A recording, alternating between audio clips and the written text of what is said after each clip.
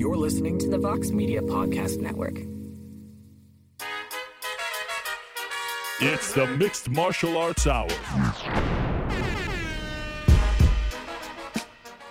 It is Monday, December 31st, 2018, and Caesar is home. Welcome, everyone. My name is Luke Thomas, and this is the MMA Hour right here on MMAfighting.com, the very last one of the year.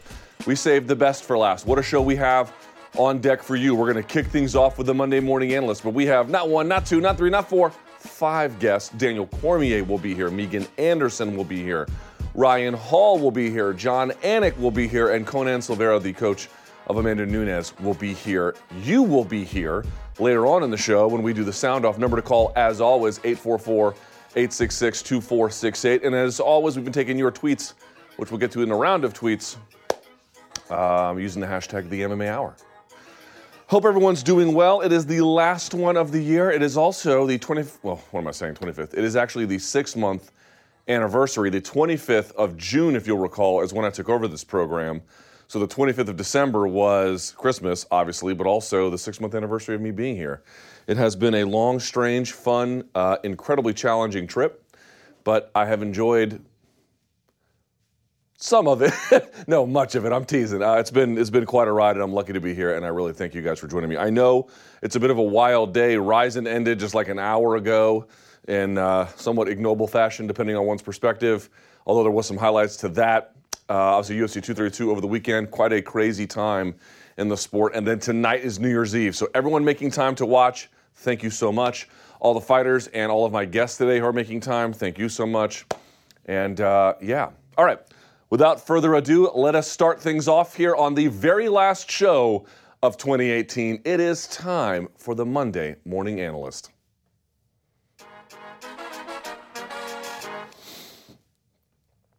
Hi, everybody. Time now for the Monday Morning Analyst right here on the MMA Hour. Now, as I mentioned before, 2 disclaimers are always important. One, if you're listening on the audio podcast, don't change it yet. I'm going to get to some things that you are probably going to be able to enjoy before we get to the sort of nuts and bolts of the visual presentation. And number 2, steady, consistent, perennial disclaimer. I do not present my findings to you as the authoritative findings, as the best findings, as the only findings. I present them to you as the best that I can do for whatever it's worth. I always encourage you to look at everybody else's findings and breakdowns and whatnot and draw your own conclusions from that. However, I will say if you watched the Monday Morning Analyst that we put out on Christmas Eve, I believe that probably is the best one I've ever done. And I thought that a lot of the things that we had pointed out in that fight, including both how changes were made by John and what to expect, were both correct. We'll get to that a little bit later. So let me start things off. You can go to the screen here. I'm not going to break this one down. I just wanted to show it. Here is a picture. And again, if you're listening on the audio portion, don't change it just yet. Here is a picture. It's the final moment right before Carlos Condit taps. I want to show something here. And again, please don't change if you're listening to the audio side because we're going to skip back to some stuff here. But I just want to kick things off. I'm going to focus today on Jon Jones. But I want to look at this picture because why is this picture so terrifying? Think about your anatomy for a second. Your arms lay by your side, right? Where are they supposed to go? For the most part, they can go to the side. For the most part, they can go in front. Right? If you retract your scapula properly, you can raise them up overhead. If you have good posture, you can raise it up overhead. But basically, this is the plane of movement here, right? This spot here. Where are they not supposed to go? Well, they can go a little bit behind your body, right? But they kind of stop there. So in jiu-jitsu, always think about where is a limb supposed to go and where is a limb not supposed to go. Wherever it's not supposed to go, take it that direction. Yeah? This one is interesting for 2 reasons. This Chiesa one is, 3, I suppose. One is that it's one-handed. But here's just one thing I noticed. There are 2 things he's doing with this Kimura that I thought were just grisly. One is that the arm is being taken this direction, right? Your arm can only go, let me do it with this arm. Your arm can go in front a lot. Behind you, it can't really move all that well. So he takes it and puts it all the way behind him as if like his back is now flat on the mat. I mean, I'd be surprised if Carlos Condit has no shoulder injury just from taking it on that level. But he does something else, which is kind of sinister. He takes it that way at the same time. Now, why is that important? Because where is the shoulder supposed to go? In front, a little bit behind, but in front and to the side. Your shoulder can go this way too. Your hand can go across your body, but not very far. Kind of stops here versus where it's supposed to go. You have tons of mobility. What's amazing about this Kimura is that it's the maximum wrench in two of the worst possible directions. Steady behind him, steady off to the side as well. And moreover, as Chiesa brings that hand closer to his hip, he gets into an increasingly stronger position. The further he's out, the weaker he is. The more he brings it inside, the more he can begin to use this sort of pretty noticeably large back of his that was not really as prominent a display when he was a lightweight. You can see his lats here, right? Look at that. You got some solid musculature at this weight class. So what was really just amazing to me is, yes, everyone's like, oh, it's one-handed. That's kind of impressive. But go back to the Al Iaquinta Kevin Lee breakdown that I did. What was one thing I noted is like Kevin Lee had the back a lot, but this thing where all these fighters are just constantly fishing for the rear naked choke rather than trying to attack the shoulder integrity. Now, I don't know how you set that up from the back, but this is sort of what I'm driving at here with the point. That's what I want to see. I want to see the shoulder integrity challenged if you can find a way to do it from the back. He's obviously doing it from Kimura, but it's just amazing. Maximum pull this way, maximum strain that way. Nasty, nasty stuff. Okay, forget all that. This slide should look familiar to you if you watched last week. Last week, I went back and I looked at 3 different fights. I looked at the first Cormier fight, the second Cormier fight, and then the first Gustafsson fight. Why did I do that? Because I wanted to see how Jon Jones changes within a fight, and then how Jon Jones changes between fights. And what I noticed was he adapts 2 ways. He makes changes through the course of a contest, and then between contests takes all of those lessons and then adds in degrees of dynamism behind them, right? So it was adaptability 2 ways. I don't know how you could have watched this and possibly, again, I'm going to get things wrong a million times, but I think that was right on the money, if I do say so myself. Did you watch how he won the second one? We'll get to it in just a second. This was absolutely on display. Single shot, but high variance. Did you notice how much that was apart? He punches here, he kicks here, body shot here, changes stance here, then comes across, then clinches, then single shot here, then single shot here. Like, it's just always changing direction, rhythm, distance, the whole 9. Commonly on display. Plays with range and rhythm. A little bit less with range, although he does some of that too, which we'll look at, but a lot with the rhythm, you'll see. And maintains greater efficient offensive output. What did I say was the key? Gustafsson is the only fighter to numerically, to the head and to the body, to have outstruck Jon Jones in any of their fights. That was in their first one. The second one, obviously not even close. But in the first one, that was the only one. In every other fight, he had maintained a positive differential. You had to get in there and do that. So the thing is, Jon understands himself better than I do, of course, better than all of us do, I'm sure, and then takes those lessons and then builds on top of it. So let's build on top of it, shall we? Here is the way to understand this one. This is how you understand Saturday night. What did you notice about the what did you notice about the 2 Cormier fights? Cormier pursued, Jon retreated. In the first Gustafsson fight, it was mostly the exact opposite. It was Jon pushing into him and Gustafsson retreating. And how did Gustafsson win most of the rounds that he did, in fact, win? It's when Jon tried to set up his offense through a leg attack, he would either respond with his own, or if he tried to throw like a back leg teep, Gustafsson would blitz the pocket with his own boxing. That was really sort of the core of it. There's more than that, obviously, a lot more than that, but that was what he would do. That's how he got that one takedown that was famous. He just blitzed the pocket, picked him up, and put him down. Blitz in the pocket, that's how he was able to land in boxing range. That's how he was able to do it. This time, I guess Gustafsson thought he needed to change it up, so he did all the pursuing. Like last time, clockwise circler. Johnny Jones, for the most part, did some circling counterclockwise, but for the most part, no matter the stance, just went in the same direction to evade it. But here's what he did. He absorbed the pressure. Gustafsson was constantly coming into him, and what Jones did was never let him use that to any kind of maximal effect.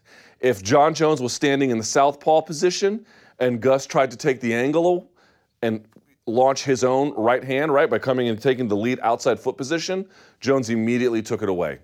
If Gustafsson tried to leap into position, Jon constantly circled out. If he was in the orthodox position, he just found a way to always be at the end of either his punch or his kicks, predominantly his kicks. He didn't use a whole lot of boxing. If Gustafsson really collapsed the pocket, Jon would greet him with a punch off into the body, or if he got really, really close, he'd either greet him with an elbow or he would clinch with him, and on the clinch, he'd go and work to the body. It was absorbing the pressure by being on the receiving end and taking away Gus's boxing. Gus's boxing was what, arguably, if you thought he won the first fight, or however you perceive it, certainly it's what he did well. He could never get it going. He could never get it going. Every time he tried to set the angle, he couldn't get the angle. Every time he tried to blitz the space, he couldn't do it. Every time he tried to get combinations going, he was disrupting that constantly by either moving away or impacting Gus's rhythm. Gus could never really get out of first or second gear because Jon Jones was either away from position or forcing Gustafsson to reset all the time. Secondly, boxing on his own terms. You're going to see this a little bit. He does some boxing, but as I mentioned before, not really a combination striker. What does he do? Single shots with high variance, this time boxing on his terms.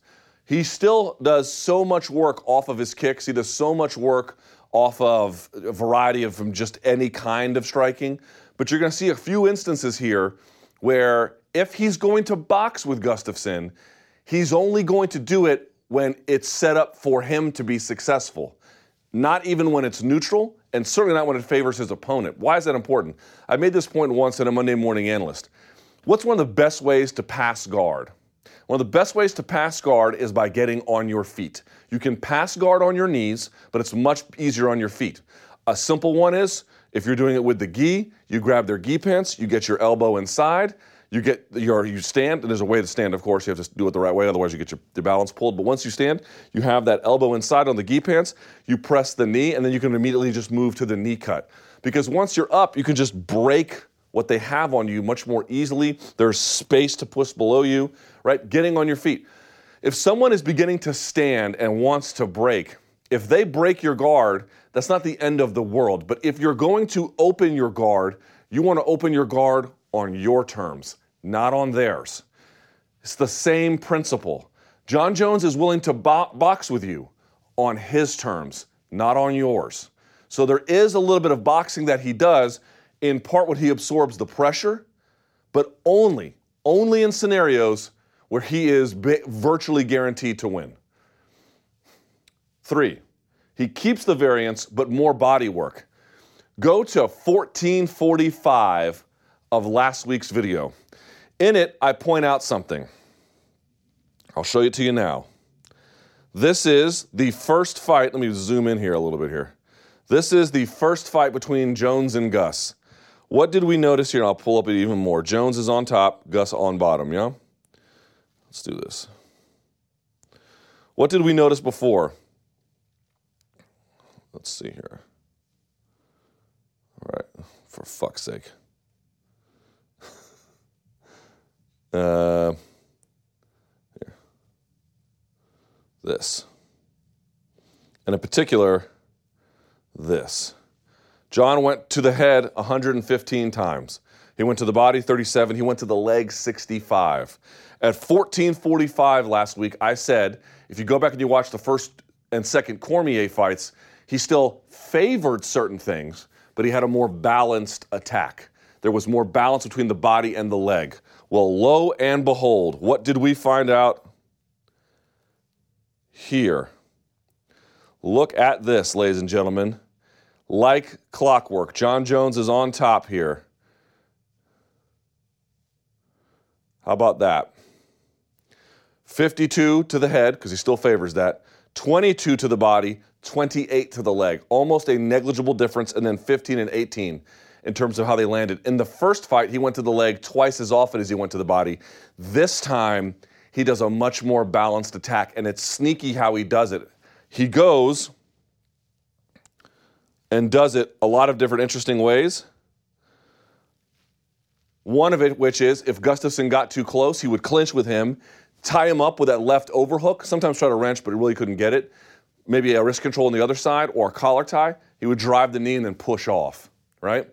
That's one way he got it. The other one was when he was absorbing the pressure, he would go to the body and then circle out. Go to the body and then circle out. One last point about this. Remember how in the first fight with Gustafsson, what was one reason why he was successful? John would throw a teep kick or something, and Gustafsson would blitz the pocket with his boxing. Watch what he does this time. He made this adaptation John did in the first fight. He would throw his kick and then immediately get his hands up to post on a shoulder, to post on a bicep, and circle out so that he could throw without being just constantly blitzed upon all the time, like a quarterback moving inside the pocket before making the final read for the throw. In this fight, Gustafsson only one time blitzes the pocket with a Superman punch and connects. In every other scenario, basically, he can't get anything going because John throws and blocks, throws, blocks, and circles. He took every lesson from the first one and brought it to the second one.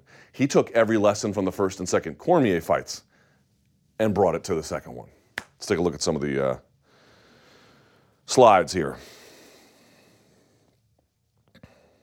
Oh, one last point about this. If you go and look at this real quickly, this is John Jones on top. These are his numbers in the fight. Let's see here. So you can see he threw 28 of 39 in the first round, 26 of 42 in the second, 29 of 42, and then 27 of 49. Remember what I said was he likes to maintain greater offensive efficient output.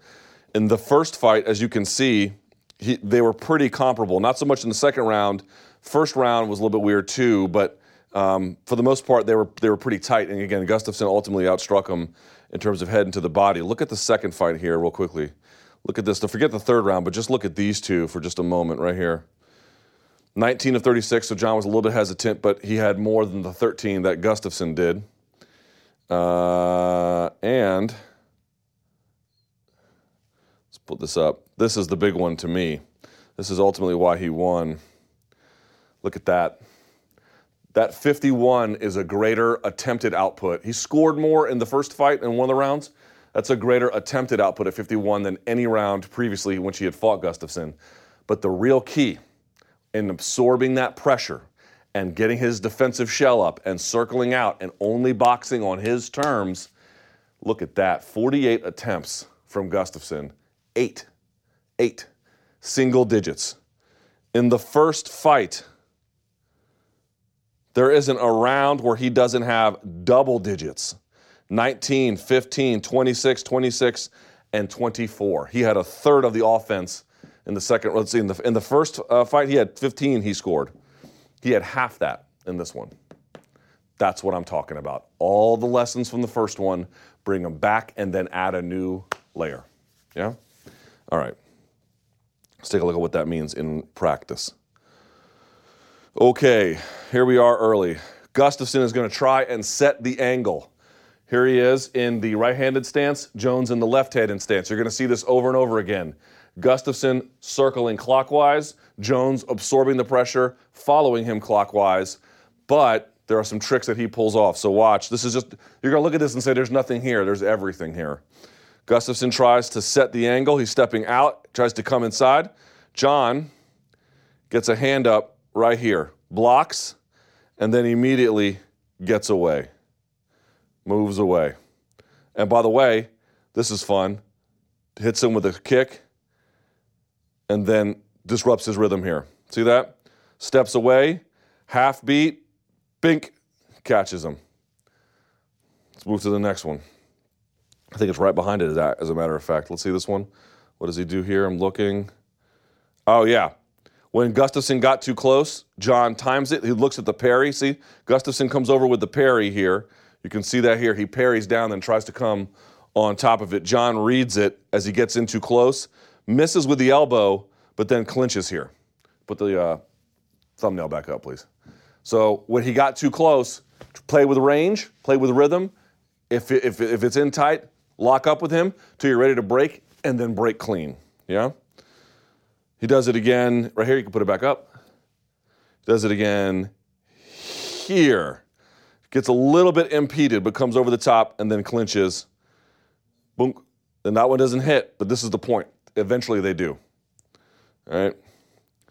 Let's look here. Southpaw, south, sort of a square stance, but a southpaw stance.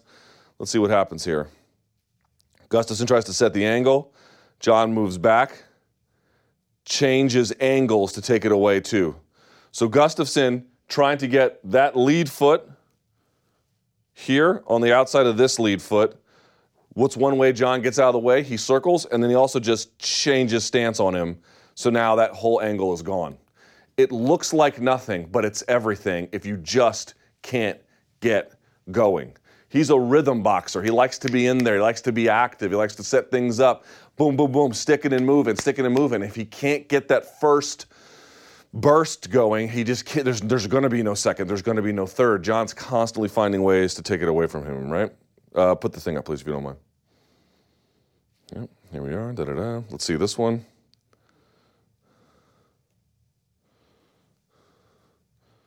Let's see, dunk.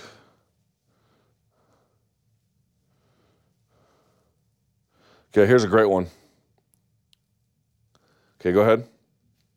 From the southpaw stance, he goes back to his old traditional weapons, kicks him to the leg, immediately puts the hand on the shoulder to frame so he can't blitz the space anymore.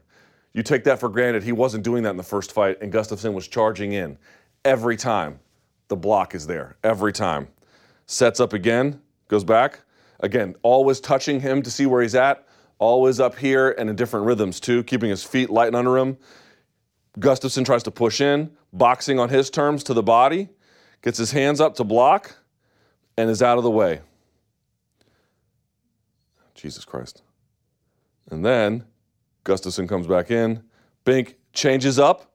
So before he was throwing to the body, now he's throwing to the outside. By the way, he was southpaw before. He changes stances as Gus comes in. Bink, and then gets out of the way. Nothing hits him. That's how you chip a guy away. Now, what you've seen in the last two stance switches is John's been like, kind of like posturing on the outside.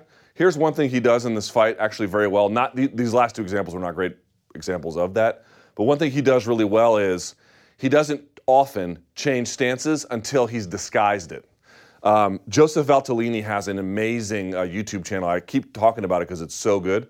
Shouts to Bazooka Joe, and he's got a video about this where if you're just posing off with a guy and then you're switching, it's not valuable, but you're really limiting its value. It's more better is to like switch stance by shifting or through combination or going neutral for a time as you move and then settling out. So what John will do is often, if he is standing in southpaw, his left leg will be the one that does the teep kick. And when it does and it lands, he just comes into that position right there. He just uses that to settle into that new stance rather than being like this and then being like this. It's really cool. Let's see, where are we? Still first round. Let's watch what happens here. Now, Gustafsson gets in boxing range. John slips and it immediately just decides to clinch. So where does John find himself? He finds himself in the danger zone, doesn't he? One of the most important things is to recognize the space you're occupying. What options does this leave me? And if you're going to circle on the outside, you have to know how much distance you have behind you, how much distance you have to the side and in front of you. And when he sees that Gustafsson gets pretty close, because you just can't, unless you run from a person, it's hard to just maintain proper position away, and you're close to the fence, and he tries to come in, just slip, and then clinch up. And then, from there, fire the underhook, boom, shot to the body, watch him break it. He's going to go through here. Gustafsson gets away, but he pushes him off too. And this is my point. Let's see where he started. What stance did he start in? Started in the orthodox stance. Where does he finish? Let's see. Finishes in southpaw. See what I'm talking about? He disguises it through position, right? This is what I mean when folks are like, I made a point about this, like some people are just going to think he's a cheat forever, and I'm not here to talk you into it. I'm not here to talk you out of it because it's just hard to parse exactly how much benefit somebody could be getting from something, or if they once took it but they no longer are, how much benefit do they retain? Like, it's just really hard to know where that begins and ends if you really believe that's a component of it. But that right there, we're talking still the first round, 3 minutes in, and you're doing things like that, sophisticated stance switching. It looks simple, but it's not. Most guys don't do it this way. He does it in a way where he is just moving from position to position without telegraphing it for the most part. There were a couple of ones where he telegraphed it, but where he does it like that, where you have an engagement, and then when you break the engagement and you're still trying to think about everything else, he has naturally gone to a different position that you have to pick up on fast. He just disguises and camouflages all of these changes and transitions. Put the thumbnail up, please. Thumbnail, please. Porfa. There we are. Move that away. Da-da-da-da-da. Okay, let's see here. And then, what do we have here? Okay, remember this before? Go ahead. John knows he's in a bit of a compromised position here in terms of his spot. Let me do this like this. Spot along the cage, right? 2 black lines. Just like that. He's in the bad spot. He kind of knows that, but he has a lot of lateral space depending on how he wants to use it. So what does he do? He strikes on the half beat. Gustafsson, look at that. Foot comes up. Look at that. Bink, catches him. It's a little slow, but catches it. Now watch what he does. This is in the first fight where Gustafsson would have blitzed the pocket. Now watch. Whoop. Puts his hands up and gets away and circles out. And there's nothing to get him now. Taking all the lessons. Let's keep going. This is the top of the, second round? I'm not sure what it is. Here comes Gustafsson. So let's see, John's in orthodox. Gustafsson's circling like he always does, counterclockwise, right? He gets hit with a kick. John pushes away, changes to southpaw. This is what I'm talking about. Look. Kicks, southpaw. See that? Let me zoom in a little bit here. Look here. Orthodox, kick, southpaw. Disguising it, camouflaging it. Thumbnail, please. Oops. Let's see here. So I mentioned boxing on his terms. You can put it up. When does he want to box? He wants to box when it favors him and not anybody else. Parries, as you see Gustafsson coming in, he parries the top, throws a shot to the top, and immediately doesn't just dive into position. He kind of Superman punches almost in place and then stays at the end of his range. Thumbnail back up. I got to go through these here pretty quickly because I'm running out of time. And then one more time real quickly. Sorry about that, guys in the back. I know it's annoying. Watch this. Kick to the body. This looks exactly like the first fight. Gustafsson with blitz. Not this time, Satan. Bink. And by the way, doesn't always stance switch from the back. Keeps it. Okay, thumbnail. Dun, da, da, da. Let's see. Which one is this? So another thing he did was mixing up takedowns, and a lot of them, I thought Gustafsson did a really good job. You can put it now. Did a really good job of taking that away from him, but it was at least setting things up. So here in the second round, you see Gustafsson coming in. Look at him trying to set the angle, and he gets kind of close. So John, I'm only going to box you on my terms. I'm not boxing you on your terms. So then he just goes for the takedown. Now, Gustafsson does a good job of breaking it. You can put the thumbnail back up. I just want to point this out. Whenever he got in too tight, clinch every time. I'm going to kick you at your range, at my range. I'm going to box you at my range, and that is it. There would be no other offense except if we get in tight. Any of these other ranges between us, I'm just not going to fight you on. All right? And he gets out of it, and then throws a shot. Oh, here real quickly. How did he get in more body work? Put it up, please. Very quickly. Sneaky stuff like that. And then pushing him away. Thumbnail one more time. I promise.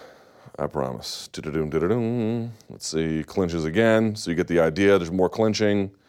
More clinching. Ba-da-da-da-da. And then the last one. Last thing I'll show you on Jon Jones. We'll look real quickly at Ryan Hall. Let's zoom in here a little bit. Right? So you can see it here. This is the beginning of the third round. Gustafsson landed one punch in this round. Remember when I said he'll box you on his terms. So he's on the outside, he is circling as he always does, clockwise. Gus pushing in clockwise. John waits for him, throws a shot. Gustafsson tries to come over the top. John slips it, and now what do you think is going to happen? If you know anything about boxing, you're going to think this is going to come over the top like that, right? So he fakes it like it's coming up, but Gustafsson reads it, so he pulls back. Then, let me watch this so you can see the timing. He just waits, and as Gustafsson steps, Spink catches him on the half beat. Bink, just like that. This is what I'm talking about. I'll box you as I'm moving away and tricking you and coming around the gloves. You had blocked the shot that you thought the combo was coming from, so I'm going to pull back, make you think I don't want it anymore. Look how far back he looks out of range, right? Beltran, the referee, is covering him. And instead, he just goes and catches him on the half beat again, knowing he can reach him because he's measured distance and he can just time it. But what does he do? He moves away. And then eventually, put the thumbnail back up, eventually you saw what happened. He gets the takedown, and from there, he was able to just control him and get on top. We'll go back to the last slide here in just a minute, but that is how you get it done. You take all the things that the guy did to you in the first one, and you just take them all away. What do you see the very best fighters in MMA doing? Your John Joneses, your Max Holloways, you pick it. For the most part, what they have is a modular game. They have things that they're good at. They have things that they're not so good at. But for the most part, what they're able to do is just rearrange the pieces of their game and the strategy to take away everything you're good at and keep everything that they're good at. That's what they do. Very quickly. Put it back up, please. Let's go watch this Ryan Hall thing very, very fast because I know we're running short on time. Ryan Hall fades left, right? Then I like this. He's going to kick the outside. He's going to bring it back to a shooting position, and then immediately, he goes in. On an Imanari roll, you want to be behind. He goes behind the knee. Some people go behind the ankle, but whatever. I'm not going to tell Ryan Hall what to do. Trust me, he knows this about 1 billion times better than I ever could. And then the head needs to go on the inside, which it does, right, between the legs. From there, you're going to watch him get the clamp over the back. Look at his left leg. He brings his hips in the air. He is inverting, hips in the air, and then shoulders on the mat. Clamps the leg. Here's what I love. Pay attention to this. Pay attention to this. That. He's going to use that to trip BJ. BJ tries to get away, and Ryan just holds the leg, pushes up into him. Look, Ryan's collapsed like an accordion. He extends. Watch. Extends, and then blocks BJ's other leg. And look at the foot behind the head. He's bringing everything out and forward and down while blocking the balancing leg. So BJ goes naturally to his hands. You can see that Ryan still has control of the other leg here, right? Pretty nice stuff. So then, I got to get through this pretty fast. This is a 50-50. I had a nice discussion with somebody on Twitter who thought they had a different perspective on this. At first, I thought BJ went the wrong way in trying to get out of this because you'll see here, Ryan lets go of it, and BJ knows he's in trouble, tries to roll, and by that time, it's too late. I mean, look at that pain, right? What's one thing you need to notice about a heel hook? People think a heel hook is taking an ankle and wrenching it across your body. It is not. It is getting their toes tucked in nice to your ribs, elbow to that, and it's taking their toes towards their body. It's not this, although some wrenching motion will happen. It's more a dig in. You're driving everything back, and you want, as much as possible, for this leg to be bent. Because if it's straight, you can actually just roll out of it. So you want that bent as much as possible, which is what you see here. Anyway, so he bends it, and that's it. So what was BJ trying to do if he was not trying to roll this way, and he was actually trying to roll that way? What's the difference here? The difference is that if you roll the way this way, you can actually drive the trapped ankle to the floor. And if you drop the trapped ankle to the floor, then you can begin to put weight on it and stand and sit up, and there's ways to escape. But as it just so happens, I thought he was going to roll because, look, his hips are already facing the mat. You might as well just roll this way as opposed to trying to come back this way. It's too late in my judgment, but, we're talking about two guys who are the best, some of the best to ever do the sport. So there you go. You can put the thumbnail back up. I know we went a little bit long. Again, I'm not asking you to like John Jones. I'm not asking you to think that he never did anything wrong in his career. I'm not asking you to think anything like that. Here's what I am trying to tell you. You just see the the level of strategy and the level of execution, you look at the efficiency of it and the smarts of it, you just have to come away with the conclusion that that's one of the smarter fighters with some of the highest fight IQ that's in the game today. You don't have to like that fact.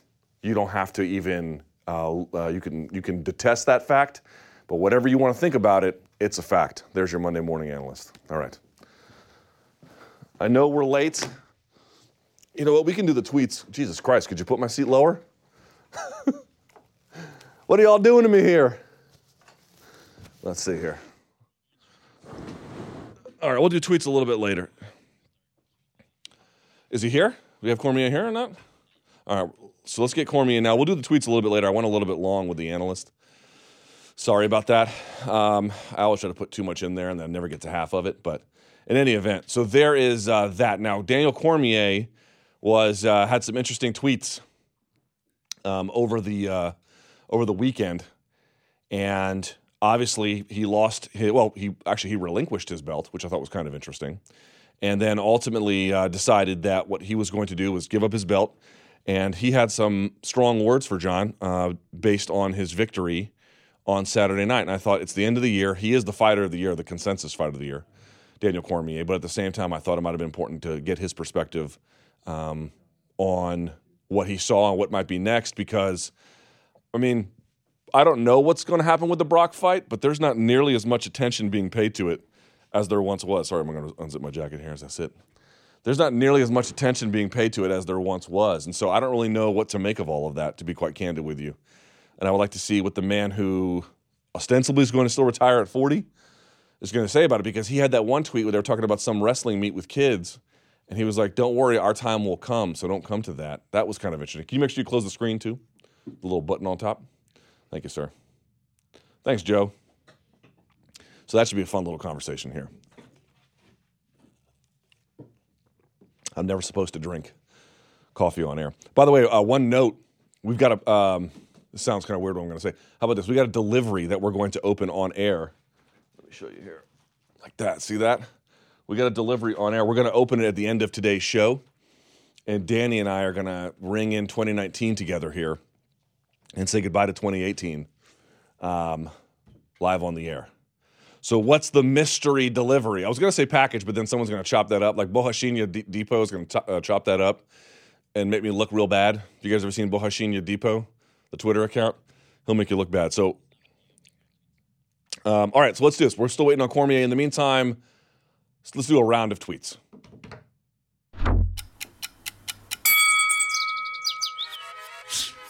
All right, 5 minutes on the clock. Clock starts when the first tweet goes up. Let's do it. What's your go-to breakfast? Leftovers. Next. Why are people assuming DC will have a better chance against John at heavyweight? What advantages does he gain there that John doesn't? And surely John's tactical abilities would still be the determining factor. Well, it just seems that DC had more to give offensively at heavyweight. Punching power, yes, but maybe more energy. He wouldn't have to conserve himself. There's just a lot of reasons why you would think a different fight. It depends what you mean by different, but certainly a more capable DC. I mean, that cut to 205 is hard on him. And I'm sure it's not easy necessarily on John either, but it's really hard on DC. So yeah, I think it would be very difficult for him to do it at 205 without a lot being different. It's just at least a change of scenery, and the reason to think that DC might be more capable. Next. Ever seen a skill disparity between the elite of a division and the rest of the contenders as we have at light heavyweight recently? Jones and DC are in a league of their own. Then Gus and Rumble haven't lost to anybody else in light heavyweight in years except those mentioned as elite.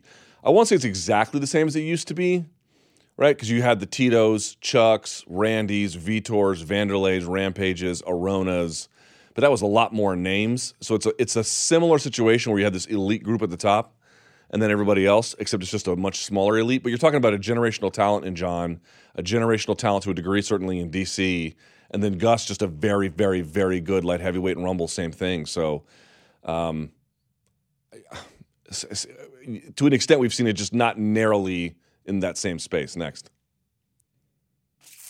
Who had the biggest upset victory at UFC 232? I'm torn between Volkanovski and Nunes. I don't know what the odds maker said, but it feels like Nunes had the biggest one. Now, maybe the odds say it was different. Again, you have to take that into consideration, but it just felt like Nunes, it's not that folks didn't think she could win. It's just that who saw her absolutely bulldozing Cyborg in less than a round? I don't know that anybody saw that. Next. Does this win by Nunes now make a third fight with Shevchenko much more compelling than it may have been just a few days ago?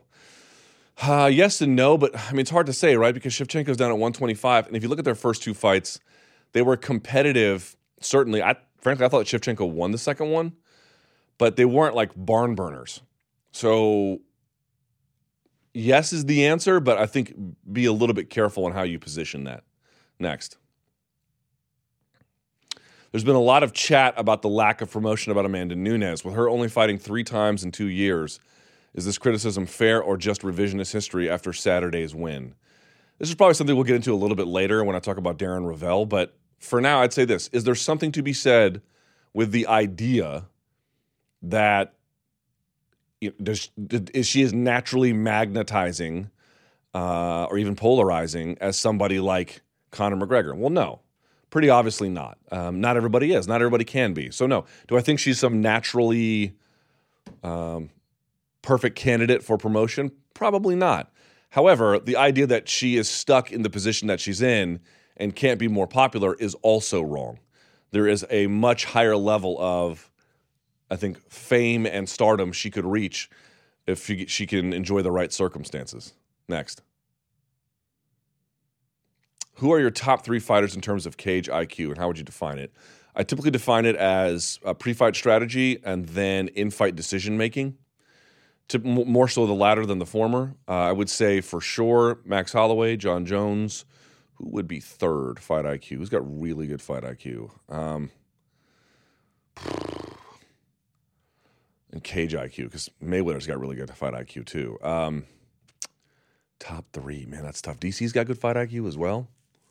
I have to think about the third one. I'm not sure about that. It's a good question. I'll ask Danny about this later. Next. Maybe Tony Ferguson. Well, he makes some. That's a different one, actually. In 2019, what's a better value for fight fans, DAZN or Fight Pass?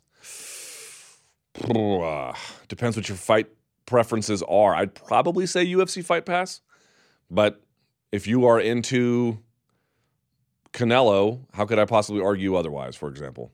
Next. When watching an inconsequential fight with little action, i.e. Arlovsky and Harris, do you ever zone out and stop paying attention, or are you forced to stay zoned in because it's your job? No, I zone out all the time. Not just to fights like that, but other ones as well. One more. Happy New Year, and thanks for all the content this year. When can Colby and Usman, both with wrestling heavy games, do to dictate a fight against Woodley, whether that be in striking range against the fence? Any chance of an unblock? Yes, I'll unblock happily. It's a new year. I'm turning over a new leaf. In terms of what they can do, is your guess is as good as mine. You're going to have to be able to close the distance. He does back up, so maybe you can get fine time against the fence, but can you do anything with it? Hard to say. All right, what's the story in the back, Mr. Sir? All right, well, we're having trouble getting a hold of one Mr. Cormier. We'll see what happens with that.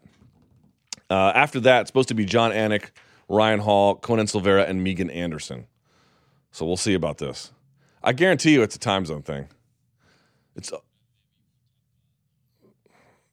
Yeah. So there was this tweet over the weekend as we're waiting to figure out what happens next. There was this tweet over the weekend from Darren Rovell. Do you guys know who Darren Rovell is? He was the longtime business reporter for ESPN. I think he's now at like this, it's called, I think, Action Network.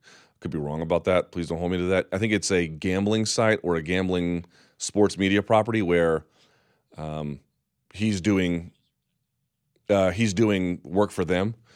Apparently they got hold of Cormier, so we'll have him here in moments. So I'll hold off my Darren Rovell thing. But the long story short is, we'll circle back to this. The long story short is, Darren Rovell, tweeted that, like, right after Amanda Nunes wins, like, what a disaster it was for UFC.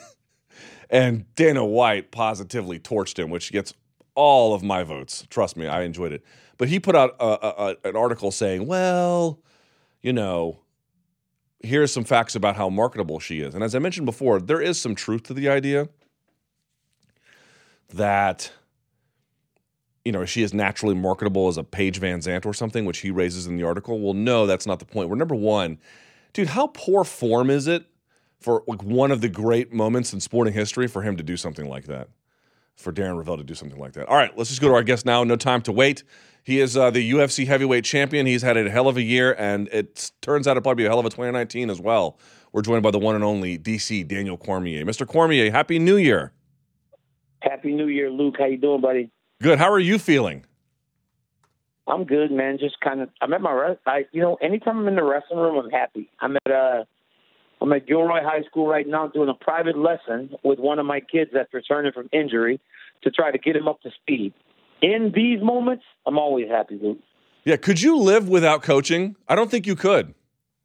No, I love it, man. I love trying to give back all that wrestling's given to me, and just being around kids and seeing. And I call kids, like from my 5-year-olds all the way to my high school seniors.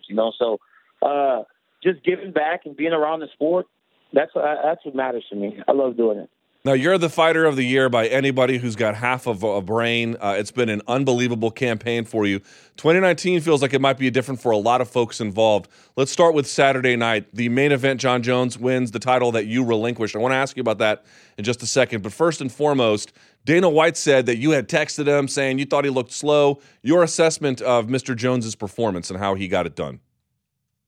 Well, I mean, anytime you can go through a guy like Alexander Gustafsson in the fashion that he did is very impressive.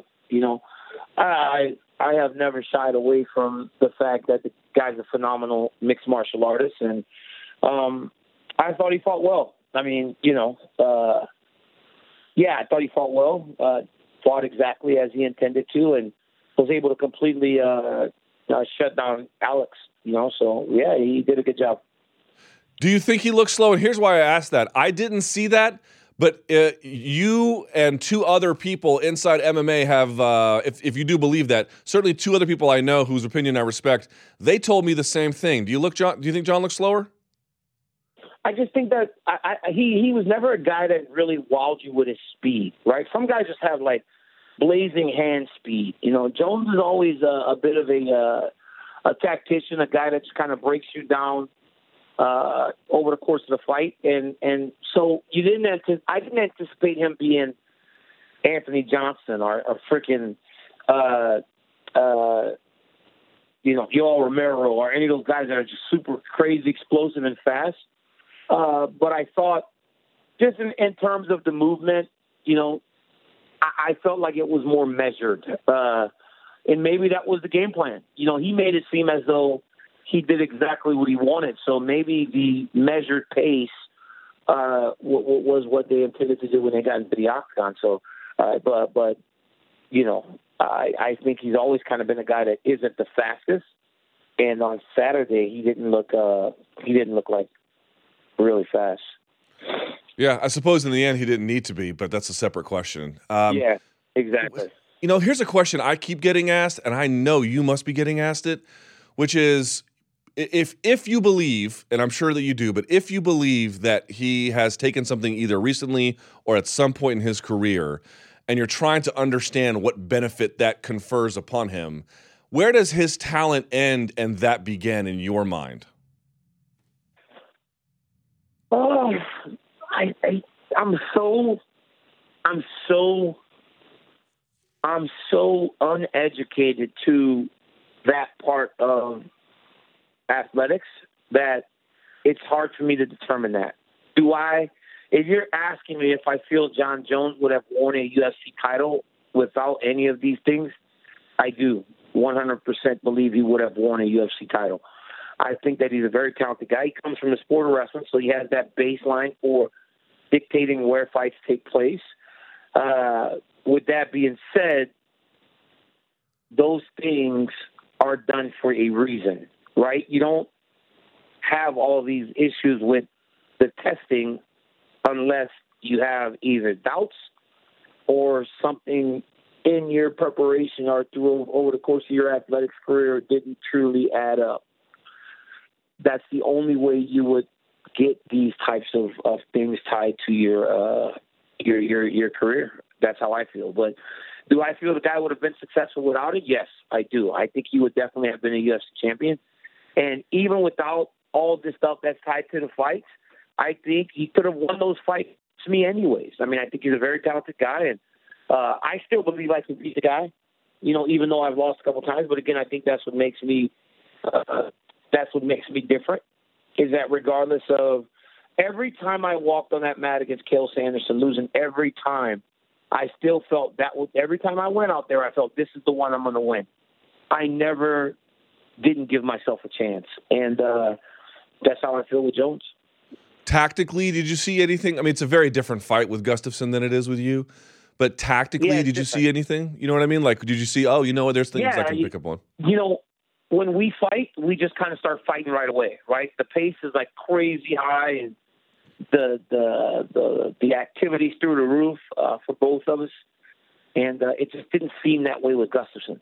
It seemed like he backed up and he was kind of throwing things, but they were kind of like one thing at a time, whereas just the last fight, the first 20 seconds of the fight, dude came out and threw like a front kick, a high kick, threw like an elbow, and I threw an uppercut, and we're like in the clinch punch, and the mouthpiece flies out. That's all within the first 30 seconds of the fight. And we both had thrown probably 10 strikes. You know what I'm saying? Whereas I don't think him and Gustafsson hit that point till 2.5 minutes into the round. And I think maybe it's the range, because Alex is so tall, or it may have been respect, that he had for Alexander going into the fight. I don't know. But tactically, it's a little different. It's a little bit slower pace. The activity level wasn't as high as the fights have been whenever him and I have fought.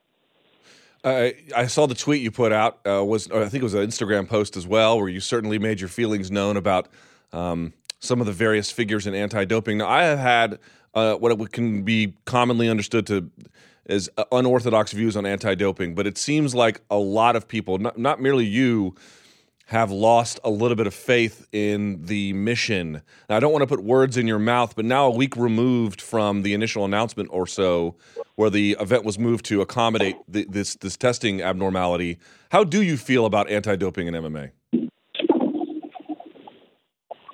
I think anytime you are trying to clean the sport up, it's a really good thing. And I swear, I know I may sound like a bitter Betty when it comes to USADA. It's because I've been in the USADA testing program for so long, and I hold this organization in such high regard that I just can't understand how things have changed in the way that it has. That's it. Like, for me, it's not even that I think drug testing is crazy and in the UFC and all this other stuff. Yeah, for practice. Yes. What? I'm sorry. I'm in the middle. They can't run 2 days before the match. I'm sorry. I'm in the middle of a interview. It's okay. The principal just walked into practice and like, we're gonna go run. I'm like, oh, Doc, are you kidding me? Hold on. Yeah, so I've been in this program for so long, and I've never had an issue.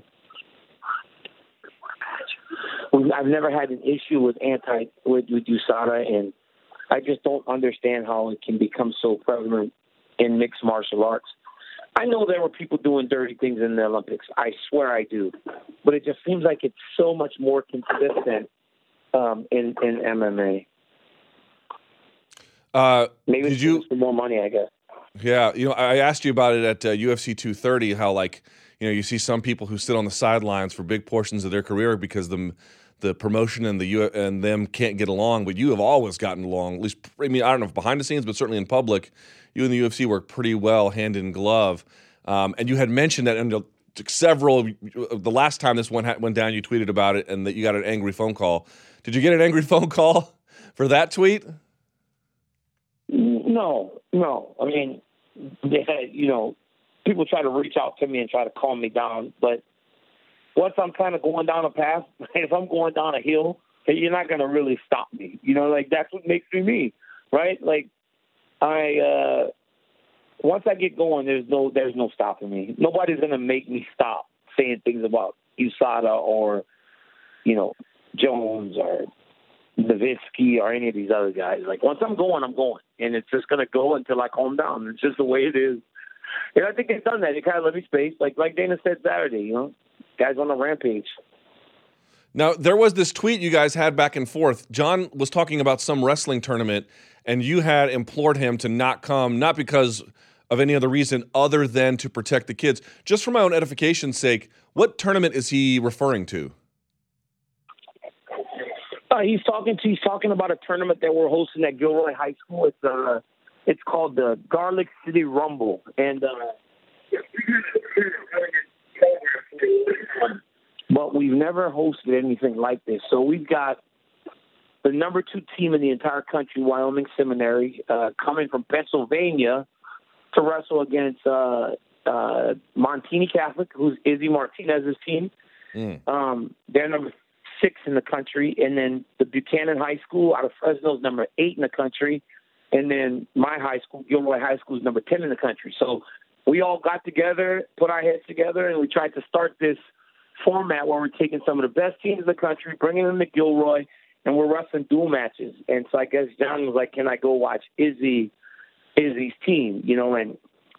And I think that was asked not in the most sincere of ways. It may have seemed polite, but it was to try to get a rise out of me. Right, because if he was just coming anonymously, that'd be one thing. He just showed up. Yeah, but to declare it like, I'll see you at high noon is something different, right? It's much different. And I think that for me personally, look, like, we've worked so hard. And not only just me, and it's me and Izzy and Troy Tirapelli and I can't remember the guy's name from the seminary. He's an unbelievable coach. Scott Green from Wyoming Seminary. We worked so hard to put this together to try to build wrestling in this area that I don't want this to turn into a whole bunch of people wait to see what's going to happen between me and John Jones. There's going to be 56 high school kids at some point stepping on the wrestling mat, and they should be the center and the focus of what's going on that night. And I don't want that to be interrupted by whatever happens between Jones and I. Or even if Jones and I are cordial and we stay away from each other, nobody knows what Rosendo Sanchez is going to do. You know what I'm saying? Like, Brock Lesnar. You know what I'm saying? Like, nobody knows what he's going to do. Nobody knows what. Because, again, you're coming into Gilroy, San Jose, where I live, and all my friends and coaches are from. Like, I don't know what nobody's going to do.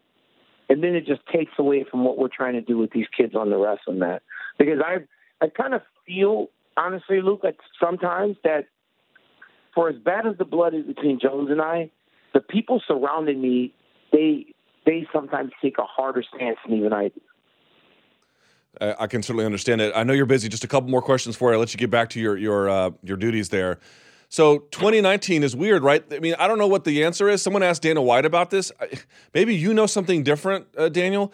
It feels to me like, yes, Brock is still in the USADA testing pool, but there's just no talk about him competing at all. And then here you are with John going back and forth saying our time will come. What's going to happen in 2019 if you really had to think about it now? Man, I don't know. I want to get, like I said, I've long intended to be done with this thing by the time I turn 40 years old. And I've had some things injury-wise that is really kind of holding me back right now. I would prefer to be getting ready to train right now and fight, but there are a couple things that have happened that I can't really get going like I want to. So it's kind of all still up in the air.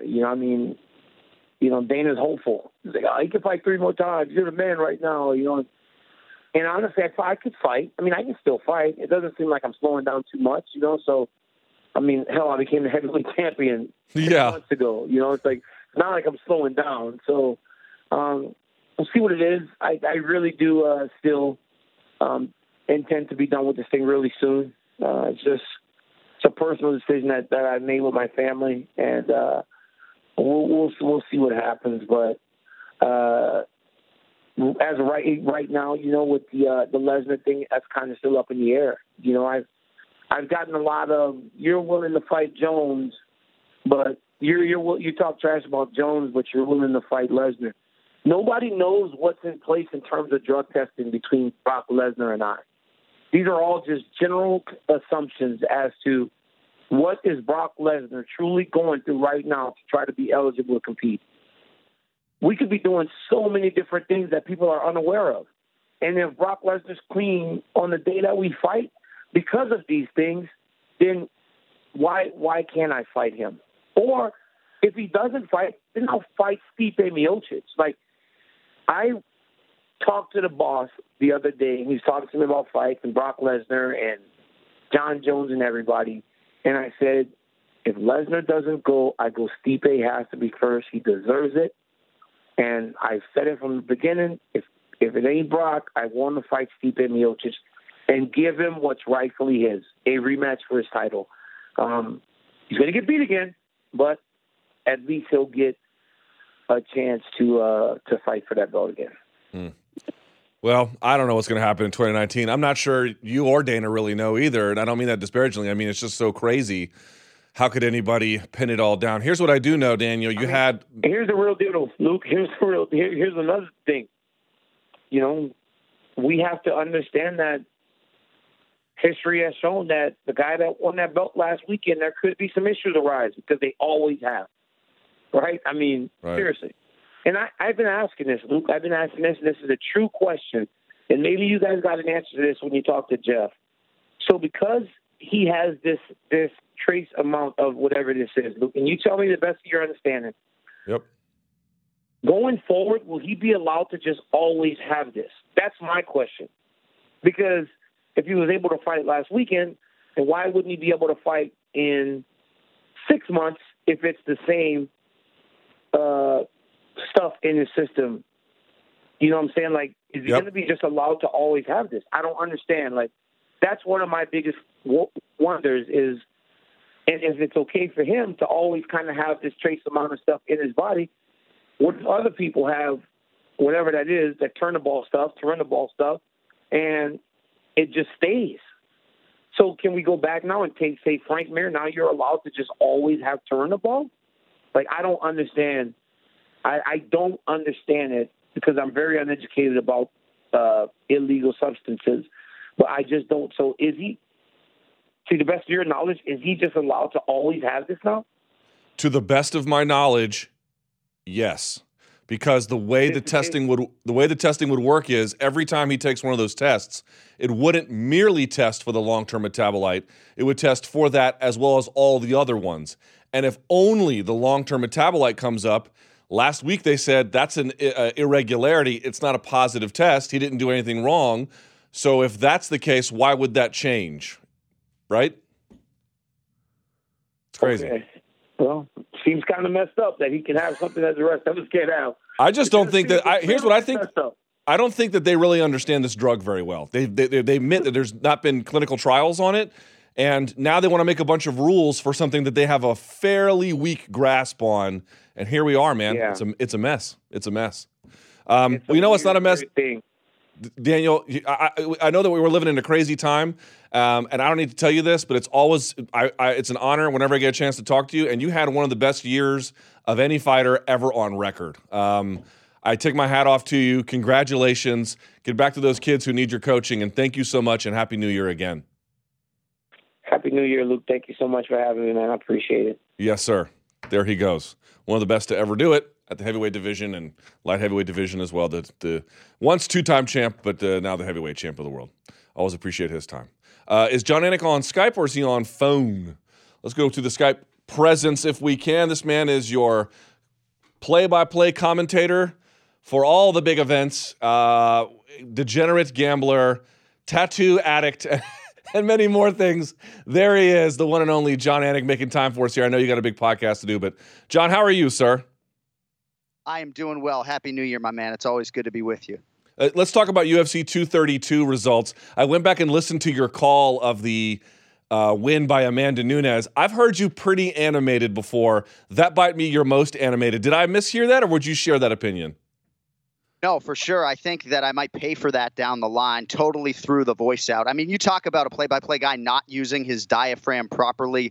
Go listen to whatever that was. But yeah, man, you put so much into the preparation for these whole events, but those fights, right? A fight like that. And then you talk about, not getting to any of it, right? 51 seconds in, a result like that, just incredible. And that's why, to your tweet earlier, high-level MMA, when it's at its finest, nothing really touches it.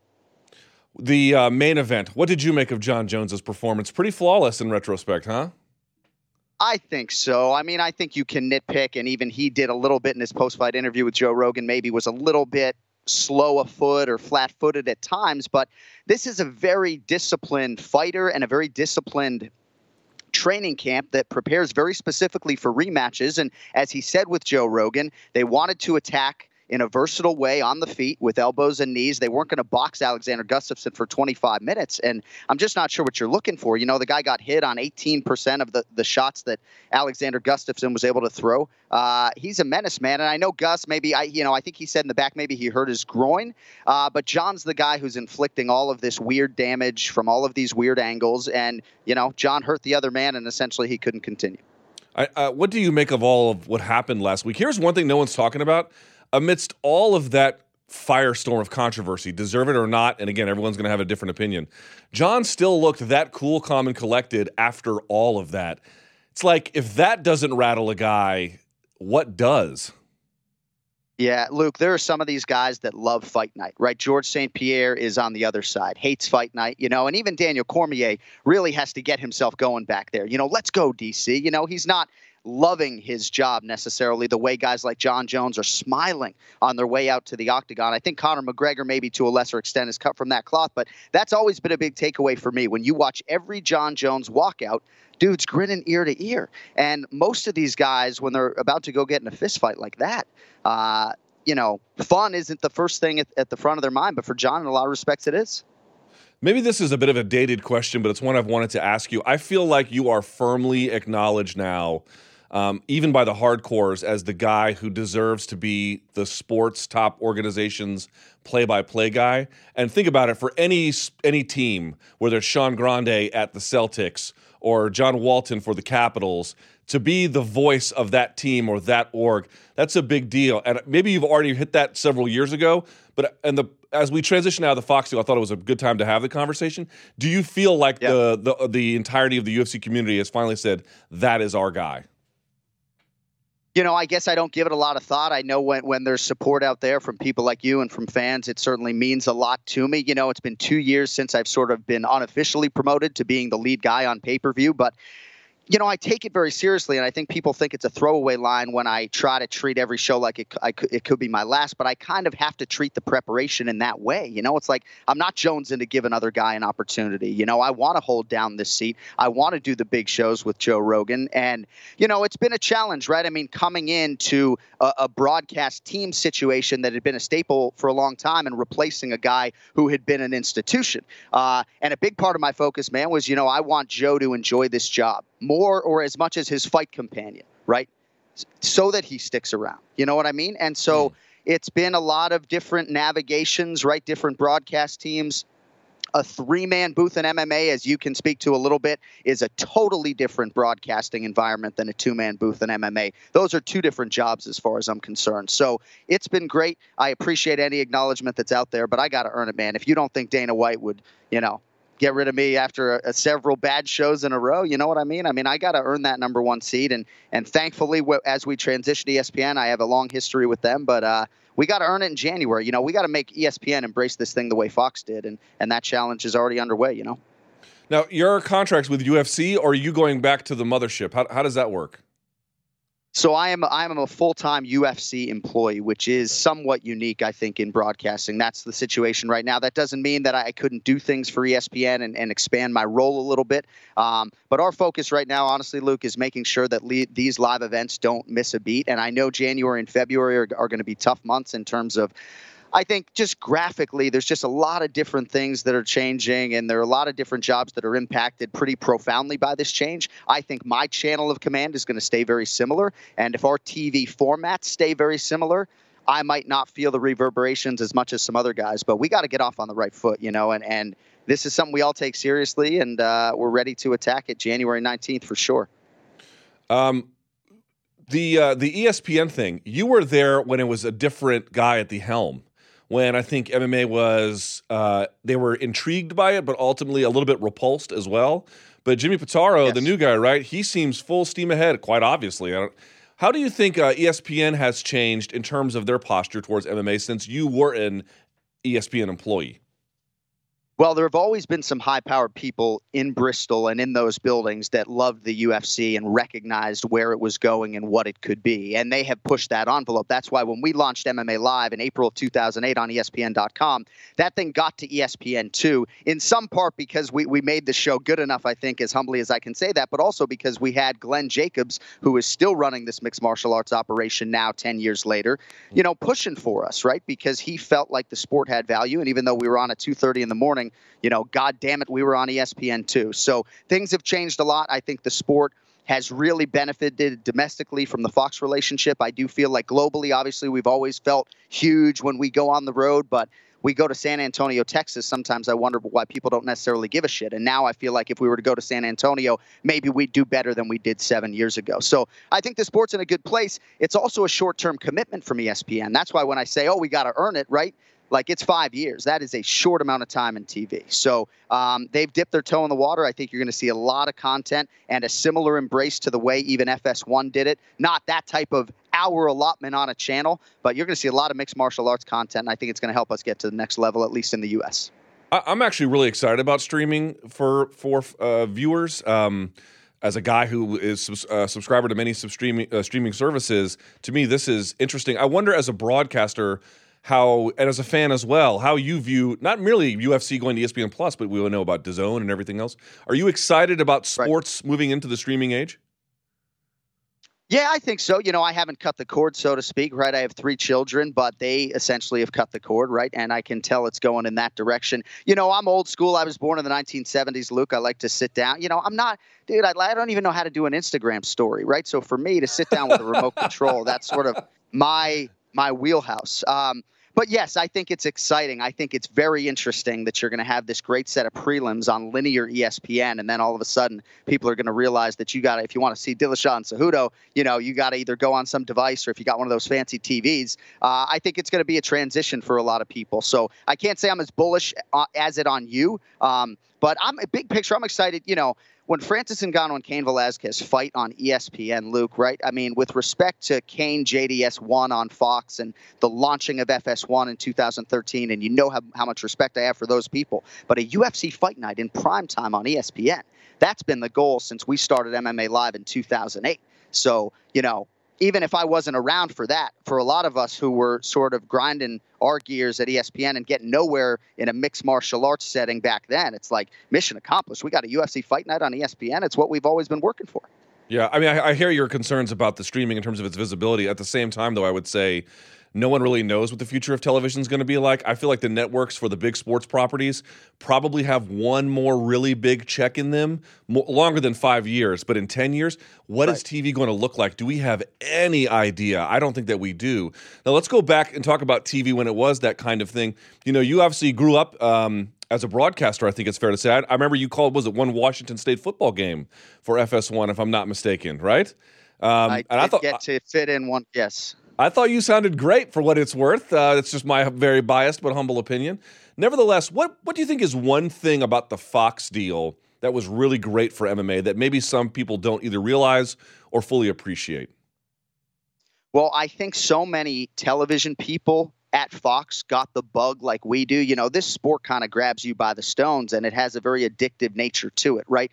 I will order every UFC pay-per-view as long as I live, even if I'm not working for the company, right? And I think a lot of people cross that line at Fox. So their commitment to this sport, right, to make it great and to make the content really good, I think really resonated with a lot of American sports fans. It's hard, I think, to quantify FS1 solely from a rating standpoint and how many people are really accessing that channel. And sometimes hotel rooms didn't have FS1 when we'd be on the road doing an FS1 UFC fight night. But I think that while not necessarily quantifiable the last 7 years, are going to have a residual effect when we move to ESPN. And I think growing this domestic fan base is always going to be a big challenge for us. I mean, even UFC 232 is going head-to-head in some part with the college football playoffs, right? And that's always something that that we're going to be up against in the United States of America, And for me, too, I'm a stick and ball guy. You know that, Yeah. I mean, I've taken 8 or 10 jiu-jitsu classes, but I'd rather go play basketball, right? So for me, football is always going to be king, but the UFC is closing fast, closing faster than people think.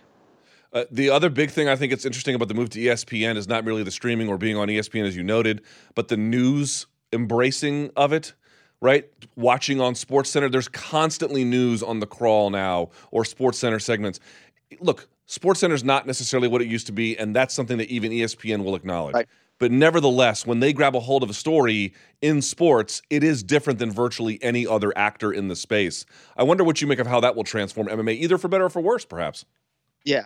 It's a great question and a very salient point in all of this because, as you know, the MMA news cycle is just bananas, right? I mean, even if you think about it from a broadcasting standpoint, the elements and the variables you're dealing with before our live events compared to the NFL.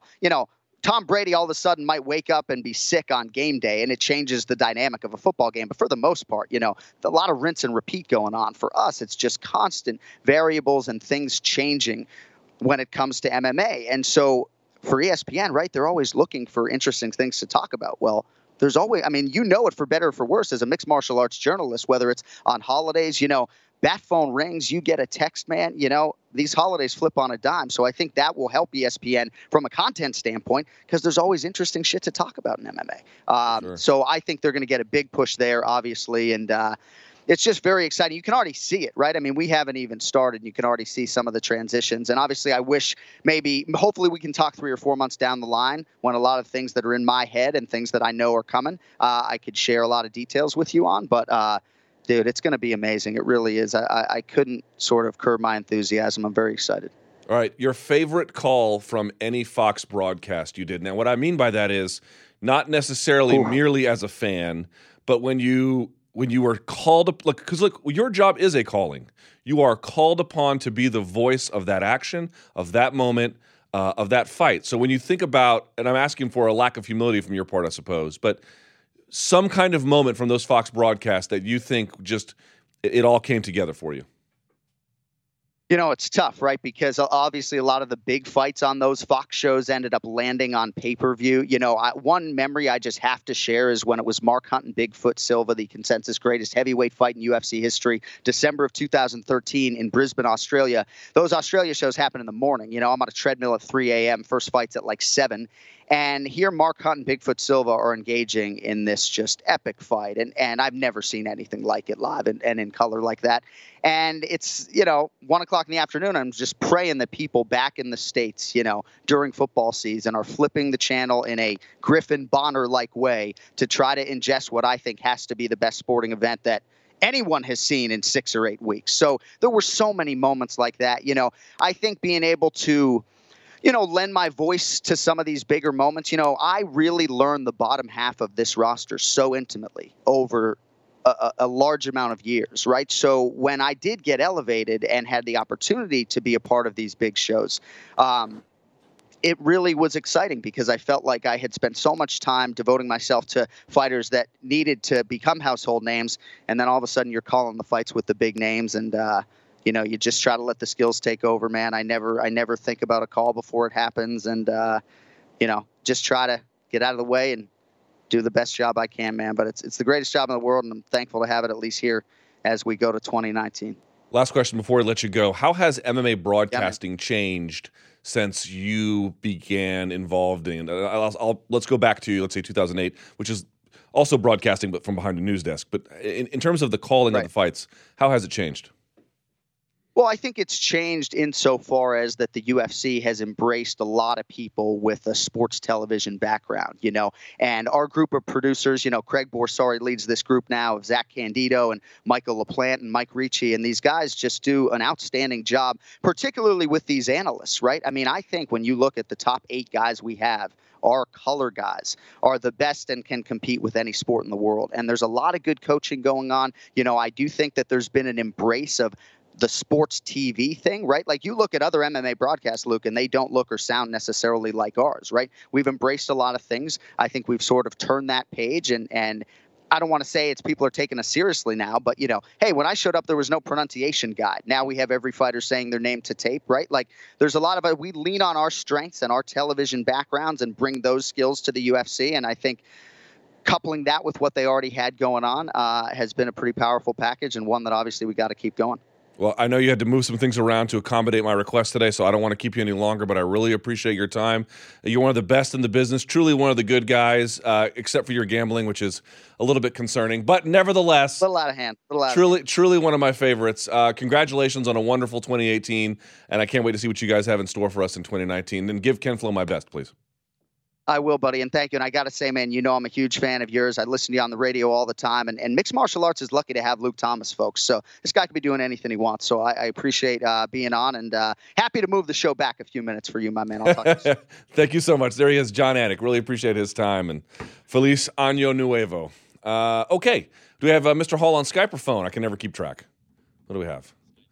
Back to the Skype machine. He is Falls Church's finest heel hook extraordinaire, black belt with big-ass nostrils, my friend and yours, the one and only Ryan Hall. Hi, Ryan. How are you?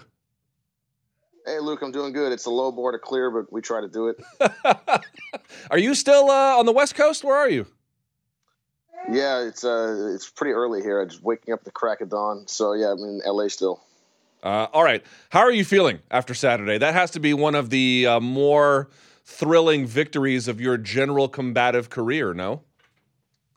Yeah, it was really neat to get to compete against BJ. I feel very happy to have had the opportunity. Yep. Folks have asked me this, and I guess the answer is I'm not, but I want to know what you make of it. The speed with which he tapped. I think some folks, they say in their mind, BJ Penn, first American to win the world championships. If he was going to tap, it would take some long, pronounced battle. And it didn't. And I know you have a simple answer for that, I'm sure, but to that question, how would you answer it? I'd say you can never be sure quite what to expect. I wasn't under the impression that BJ was likely to tap, but it just we ended up getting caught pretty quickly, and the heel hook was on pretty tight. So ultimately people have to make a choice there, but that it was absolutely a deep submission, and I guess. I wasn't expecting him to tap, but anybody could. Now, can you walk me through how you did it? You faked a kick.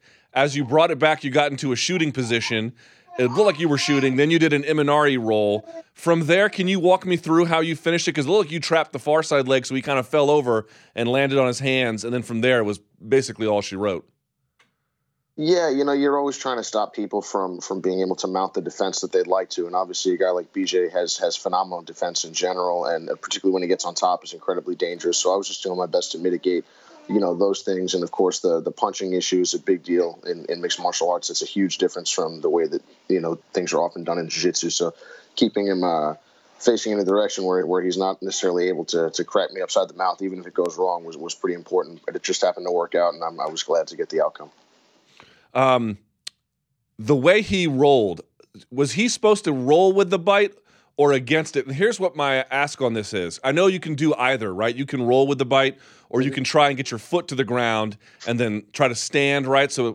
But by the time he landed, he had his hands planted and his heel was already in the air. I guess I'm asking you to put yourself in his position.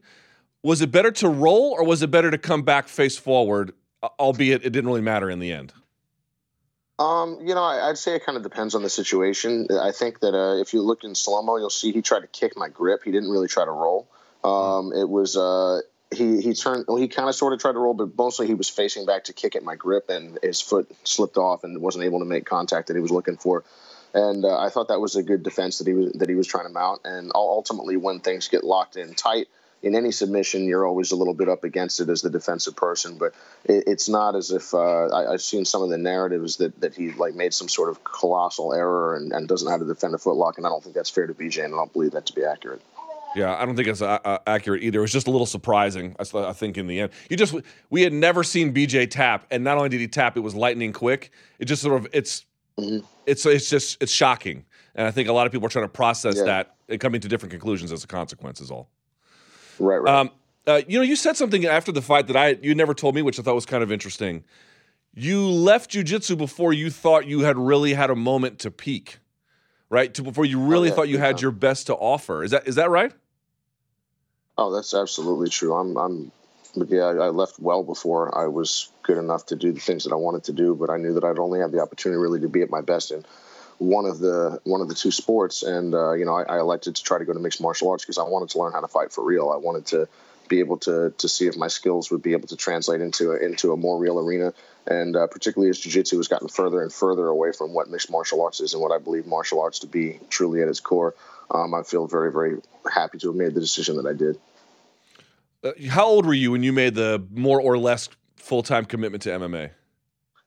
I was 27 years old, and I'd competed in ADCC the year prior, and I knew that ultimately I was behind the 8 ball when it came to learning striking, learning other things. I could already wrestle okay, nowhere near as well as now, but by jiu-jitsu standards I could wrestle all right, but it wasn't going to be enough, certainly not to the level where you see like the Cobrini is now, where he's put in so much work and whatnot. It's nice to see some people doing that in the jiu-jitsu world, particularly people like Cobrini, who I look up to a great deal.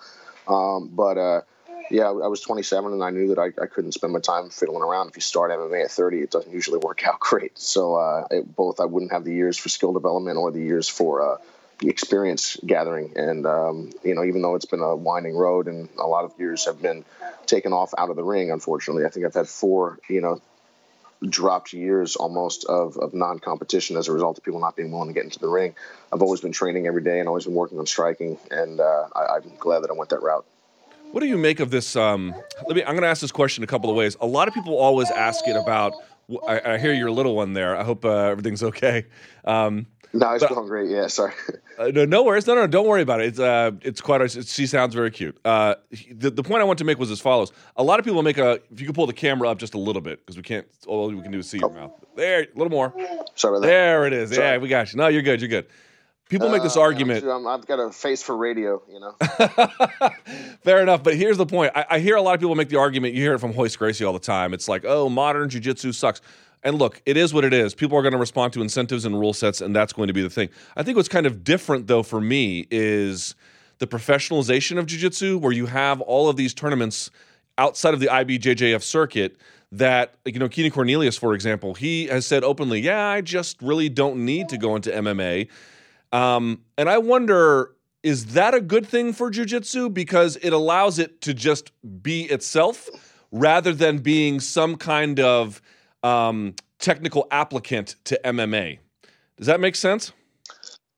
Absolutely. I'm glad to see that there's a venue for people that want to grapple at a very high and professional level to carry on doing that and making money. That wasn't really there when I was there, but I'm much happier fighting, but I know that some people just don't like fighting, and they prefer to grapple and they prefer jiu-jitsu, and I think that's phenomenal. I think that's fine. I'd say the jiu-jitsu has definitely gotten more professional. A lot of things have also just gotten, like, they've got brighter lights and more, flashy shit around, and it gives the impression of higher level and professionalism, which I would take some issue with. But ultimately, it is nice to see guys like Keenan feeling that if he wants to stay in jiu-jitsu, that he can make a good living doing so, and I think that that's great, and it pushes the jiu-jitsu world forward, and it keeps people there. That being said, I feel very fortunate to have come up in a time in jiu-jitsu where mixed martial arts was the end goal, was the thing that you look to. I remember being on teams where you look around and there were some of us that were jiu-jitsu guys and some of us that were MMA oriented, and there was never any disrespect towards the jiu-jitsu side, and that's something that I really enjoyed. I really still love jiu-jitsu very much. But there was always an understanding of, hey, don't get it twisted. There's fighting, and then there's this other thing. There's grappling, and there was never that misconception in my mind that they were one and the same. And as the rule sets, like you said, people will respond to the incentives that are there. Competitors are going to do that, and as well they should. Intelligent competitors will always try to find their way through the holes. But that being said, I'd like to see a little bit more cross-pollination, because just even culturally, jiu-jitsu I find obnoxious at this point. Yeah, well, it's weird when you go to like a U.S. grappling tournament and people are mean mugging each other. It's like, Steve, you're an accountant. It's the lamest thing I've ever seen. Yeah, but the toughest accountant on the row. You know what It's I like, mean? what the fuck are you doing, guy? Dude, it's embarrassing. It's pretty embarrassing watching a bunch of grapple nerds act hard. It's very strange. Let me just ask you this. To the extent you're able to watch competitive jiu-jitsu anymore, who are the guys out there whose styles you really like? Or ladies, too, whichever. Oh, let's see. Keenan's someone who I think is fantastic, obviously. Gordon Ryan is undoubtedly doing very, very well. He's fun to watch. Let's see. Tanquinho, I enjoy watching as well. Augusto Mendes, he always comes back and forth between grappling and MMA, and it's very, very cool the way he's able to do that at a very high level. And I enjoy the style and the approach. Cobrinha has always been one of my absolute favorites. Lucas Lepre, Roger Gracie, but at the current, probably Cobrinha and Lucas Lepre, I would say, are probably my favorite guys to watch. But there's always a bunch of people who are interesting. It's just a little bit of the overemphasis on footlocks has gotten a little bit silly because people are missing surrounding skills. And I know I was one of those dudes, but then again, I was competing in ADCC 4 years into training. So I kind of had I had to go with something, but looking at any technique as if it's sort of like a panacea that can, solve all your problems is a little bit much. But, someone else I never want to forget is Murilo Santana, obviously one of my favorite people I've ever trained with, unbelievable technician, unbelievable competitor, and always one of my favorites to watch as well. And has just a gnarly beard. That beard is just unkempt. Oh, and he had it before it was cool. It's not one of those like hipster beards where I can't tell if you're going to buy me a latte or if you're a special forces operator or something like that. It's like he had this thing when that's just been there. I think he's probably had it since he was like 6. Yeah, it just grew. He shaves it. It comes back in 30 seconds. You can't do anything about it. No, you just don't fight fate, man. You just gotta carry on. In terms of MMA, same question. Guys who are like jiu-jitsu-y or have good submissions inside MMA, who do you like? Oh, man, let's see. There's a couple guys that I really enjoy watching. I like Aljamain Sterling a lot. I think the way he fights is very cool, very interesting. Obviously, I'm excited to see Kron Gracie come to the UFC, one of the best jiu-jitsu guys in the world. Fantastic. I'll be very interested. I'll watch that with a lot of anticipation. In MMA, on the way up, it was BJ Penn and Kenny Florian, people that I love to watch, Minotauro. The UFC's got some other great jiu-jitsu guys as well right now. Davi Ramos, his ADCC champion, is up there, is as tough as anybody. So it's interesting. Brian Ortega has been doing very, very well, and again, being influenced by the kind of the Gracie Torrance style is very cool as well. It's nice to see that making a comeback. There's a lot to be excited about, I feel like, from a grappling perspective, in both the grappling world and the MMA world. And it's a neat time to be around. Did you wrap your hands for that fight? I wrap my hands in about the loosest sense of the term. Now, why do you do that? I don't know. It seemed like the thing to do. It makes me feel cool. Other than that, I'm not spending. I remember my first MMA fight. I felt like my hands were wrapped so well that I felt like I could punch a brick wall, which was great. Only that wasn't really part of the plan. And I remember snatching up a toe hold. And granted, that was a garbage grappler at that time. It was like 2006, and I found myself in a pro MMA fight without realizing I was going to be in a pro MMA fight until earlier that afternoon. Thanks, coach. But let's see. I actually couldn't flex my wrists, to apply any pressure. But that was an interesting experience. But yeah, as I've gotten a little bit more time in the ring, I'm starting to understand kind of what I like and what I'm shooting for. And at least from a grappler's perspective, I think I'd rather have a little bit more dexterity in my limbs than ability to punch the floor that I hope to not punch anyway. You have a very interesting style, Ryan, for MMA, which is that a lot of people just sort of take a strategy of I have to bite the bullet to make things happen. And to be clear, there are conditions you have to establish in order to get to certain spaces. But I guess what I'm saying is you don't spend a lot of time trading on the feet. You'll trade under certain contexts, but it seems like you put a high, and understand, I'm not asking this from a disparaging context, more from just a metagame analysis. Oh. You don't spend hardly hurt my feelings. Yeah, you don't spend hardly any time worrying about I need to be in a position where I got to bite down on the mouthpiece and get into range. It seems to me, have made a game where it has built into the idea of minimal damage possible, maximal submission threat, something like that. Pardon me. I think that's accurate, and I feel like that's what I'd say most of us are shooting for. Someone I really enjoy watching, a couple of guys I really enjoy watching in the UFC are Stephen Thompson, of course, is unbelievable and has taught me a great deal. And Israel Adesanya as well, who, obviously everyone is gaining, he's gaining a ton of attention and rightly so. If I could strike like them, I would do it because they get in there and they don't you don't hit them. They hit you. And I'm shooting for the same thing. It's just one of those things where I'm a couple years into my striking development. They're 15 to 30 years into their striking development. And, I think any of us try to play with the tools that we have and we go where we feel that we're the strongest. But I think that there's a lot of, maybe I wouldn't say misconceptions, but ideas out there in MMA about how things have to be done. Maybe this is how life works, I guess. And I'm not saying that, that I've got the magic tricks of figuring all this out. But people take for granted that you have to fight a certain way, that you have to bite down to your mouthpiece. Obviously, there's certain circumstances wherein that is the only option, and that's the right thing to do. But going in there and doing the full-on charge thing right from the jump seems to me to be a little bit short-sighted if that's not what's required at the time, to say nothing of the fact that there's going to be a significant physical toll for you. But something else to consider, I think, is that some guys and some girls are just incredibly, incredibly durable. And I think that that's something that they make work for them that's amazing. I'm a huge fan of fighters like Justin Gaethje, Tony Ferguson, who I think are phenomenal. It's amazing to watch. I love what they do. And they make their strongest assets, their skills, their durability, their toughness, their grit, they make all of that count for them. And I think that's fantastic. I think, though, that, I came up in a different way and with a different set of skills and a different approach. And any of us, and that's the cool thing about MMA, are allowed to make things work for us because under the rule set that exists, it's so open. It's like war. What's the goal? Win. How? I don't know. Just do it. You staying at lightweight or no? Absolutely not. I'll be going back to featherweight. But if there's anybody really interesting at lightweight, I would always be happy to fight. But I weighed in, without cutting any weight below the lightweight limit. So I think that featherweight would be more prudent. Yeah. And then I suppose in thinking about this, you had a 2-year layoff, and, we talked at various intervals about what was happening. But you got a nice win. You got a nice bonus, which means that the UFC liked what you put in. You beat a legend name. If you look at the numbers for what you have done on various videos, they're higher than a lot of your contemporaries from Saturday night. Do you feel like that chapter of maybe being kind of ignored by some of your potential opponents is behind you? Like, did this raise the profile enough that you become an attractive target for another hungry fighter?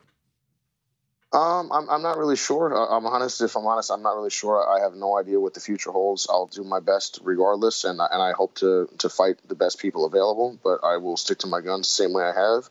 I don't fight bums. I don't waste my time. I'm looking for very, very difficult challenges. I know that they are out there, and I hope that they will be willing to turn up the way BJ did. And I've gotten through my first UFC fights more or less unscratched, but I know that that's not a trend that can continue forever, and I'm willing to, face what comes, and I'm looking forward to seeing what happens. But ultimately, it's just one of those things, just like in jiu-jitsu. I said it in an interview the other day. Even when I was in the jiu-jitsu world, I wasn't anywhere near where I'm at now, experience or skill-wise, but I was still good enough to beat anybody on the right day.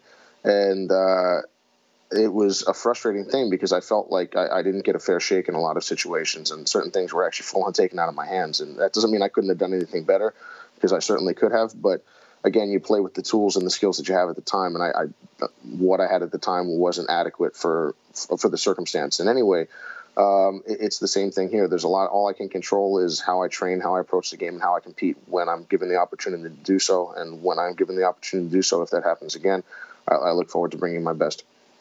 Well, I know you keep the mean streets of Falls Church, Virginia, nice and safe from all the other middle-class folks. Someone has to do it. Oh, yeah, dude, exactly. There's this lady, she's probably in her 50s, but I'll tell you what, she's a problem. And, yeah. Someone has to keep it all in check. Well, I leave that difficult job to you and your lovely wife. Please give her my best as well.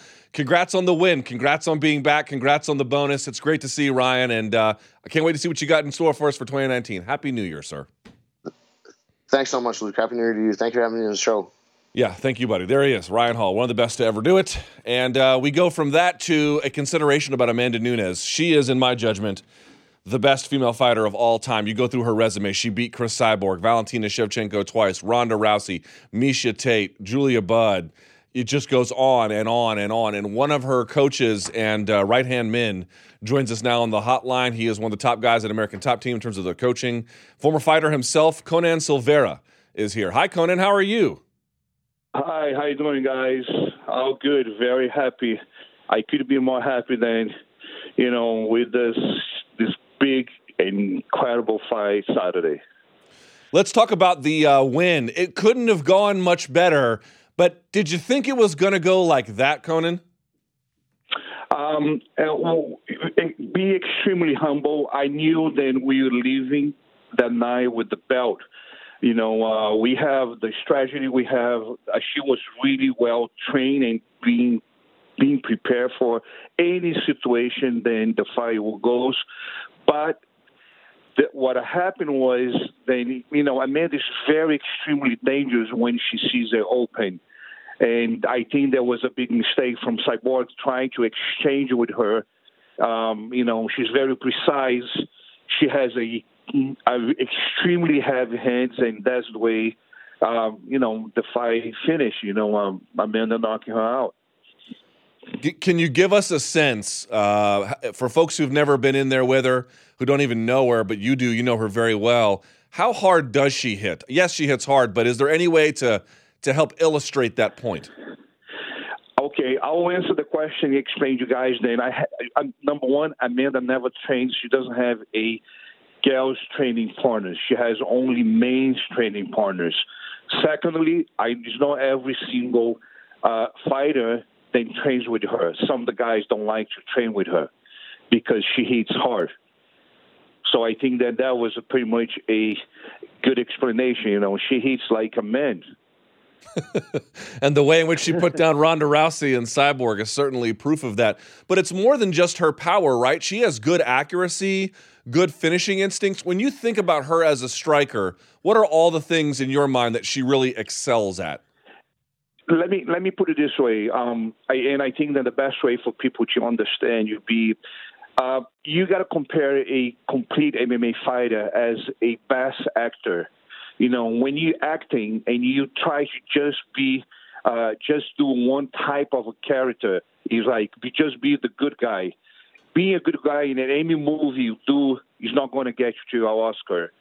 She's an actor or actress, then she can place anything. Doesn't matter. So you see as acting and you see as a fight, you see she plays a different character for every fight. So for every movie, she'll be a different person. So Amanda has all the tools, and she doesn't know a little bit about just the ground, just the strike. She speaks fluent everywhere. So, like I say, whatever situation happens, she knows how to answer the question. Conan, when did you guys start working together? Was right probably a few months after she got your American Top Team. We became very close right before she fought. I believe it was before Valentina in Vegas. I think there was the wrestler. I forgot her name. Kat Zingano? No. She's a wrestler. Sarah McMahon. Sarah, right. That was the first fight that we got together. And what is it about you two that makes it? You guys seem like a great pair. Why do you work so well together? Yes, you're both Brazilian, but there's lots of people who are of the same nationality that don't like each other. So what is it about you two that is a winning combination? I would say then our friendship, probably I should call it friendship, Our relationship, our love between me and her is pretty much like a father and a daughter. We don't have to talk too much to each other. We almost by talking we don't have to just look at each other. We know what we got to do. I understand exactly the way she feels. It's just the chemistry is just, like I say, it's not a bad way to explain besides being, a father and a daughter. But what was the process by which you guys started working together? Because you said she was at ATT for a few months and then you got together. How did that connection, how was it built? I knew her from before. She used to train before in the gym, down South Florida, before she came to us. Actually, she came with Nina, and I knew who she was. Of course, I watched her fights, and I always saw some potential. I saw man, I know that she has, when somebody has to become the best of the best. And of course, I'm going to say, I knew then she was going to be the champ back then. No, but I knew she had the tools, and I think that was the most important. When after came with the time, we feel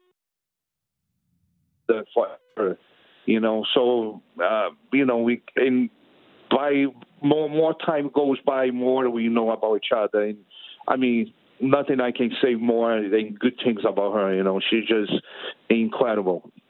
She certainly is. What's one thing about Amanda that maybe the public doesn't know but should, in terms of, better understanding her?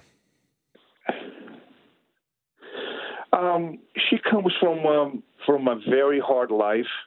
Amanda, as much as, all this glamour and all this, celebrity status, the champion of the champions, the best, the queen, whatever you call. She keeps her feet down. She knows where she came from. She's very, very human being. She's very, humble. She's just, she doesn't change because all this happened. Of course, it is changing the way that she probably should be able to give her family a better life, but as a person, as who she is, not 1 inch of a change, nothing. She's had a few difficulties, not merely in her life where she grew up, but even in her career as she was ascending to the top. You were probably with her for the Rousey fight, and you saw that promotion. It was really one-sided. It was all about Ronda. Did that bother her? To be honest with you, I don't think that. I think Ronda was the absence. Ronda was the most incredible, unfair, situation that she has been to. But I believe that when she was offered to fight Misha, like always, nobody believed that she could make it. Always was something about her endurance. It was about her. She's going to break it. She's going to do this. She's going to do that. And she always been fighting not only against the opponents but against the odds. So, fighting Saudi against Cyborg was fun. It was like, it is my position. People want me to prove. I'm not only going to prove to you, but I'm going to shock you. I'm going to shock the planet. And that was the intention. It must have been an incredibly hard time. What was it, UFC 213, when she had to pull out because of the sinus issues? What was from a coaching perspective, that whole scene, what was that like? Definitely, if I see, because I know her so well, and if I see that she's not 100%, ready to do it, I'll be the first one to say, I don't care what anybody's going to say. You're not going to fight. You're the champion. Why are you going to put this, just to prove what? If you are not 100%, and that would be my advice to any fighter, don't try to make it. If you are 100%, just go. But if you're not, just stay where you are, because you don't want to go back 5 steps. And usually that's what happens. When you try to push yourself or try to prove yourself in the wrong time, that's exactly what's going to happen. You're going to lose what you have. So you know what? So being in the same spot and not moving forward, at least you don't lose what you have. And I was the first one to say, I don't think then you should fight. You know what I mean? If you're not feeling good, and it was a combination of the situations. It was a sinus. She had her period. Everything came together, exactly at the same time. So, was no reason why we should, try to do something then we knew then it won't be a good result. Was she bothered by the attacks on her character? Of course she has, she's like, man, it seems to me that it's never enough, it doesn't matter what I do. And I say, yeah, you know what, it's going to get worse. when you get Ronda, it's going to get, it's always going to be worse. The next day, she just won the second belt. On the different division, and people saying then, oh, that was too fast. She was lucky, etc., etc. She doesn't get bothered anymore by that. But, just like, what do you got to do? What do you have to do to prove that you are the best of the best? Yeah, I don't know. Now, speaking of that Cyborg win, so she wins. They raise her hand. They give her the belt, and I believe you and her embraced. And I'm wondering, I know this is a private question, but I'm wondering if you can tell us whatever she had said to you at some point in that ring or afterwards. I'm not going to say. I think that it's not that I want to say that I don't want to tell you guys. I think it's just such of a passion and a love and a moment that just belongs to me, to her. We were talking about our journey together, and that was our moment. The team moment. Amanda Nunes, American Top Team. That was us. As much as it's nothing like nothing that I have to hide from you guys. Just I wanna be a little bit selfish. That's all.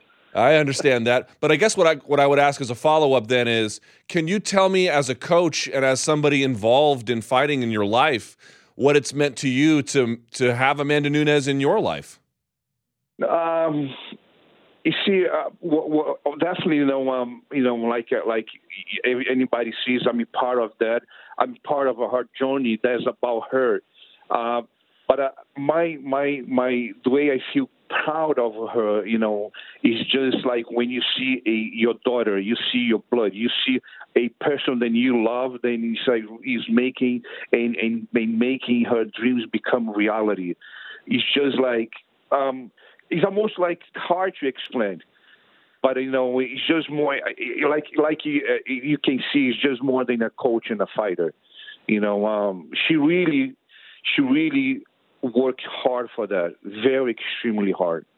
So when you see somebody get what they want, and because that work, the desire, the determination, it's just how I don't know. I think happy is not exactly the word I want to use.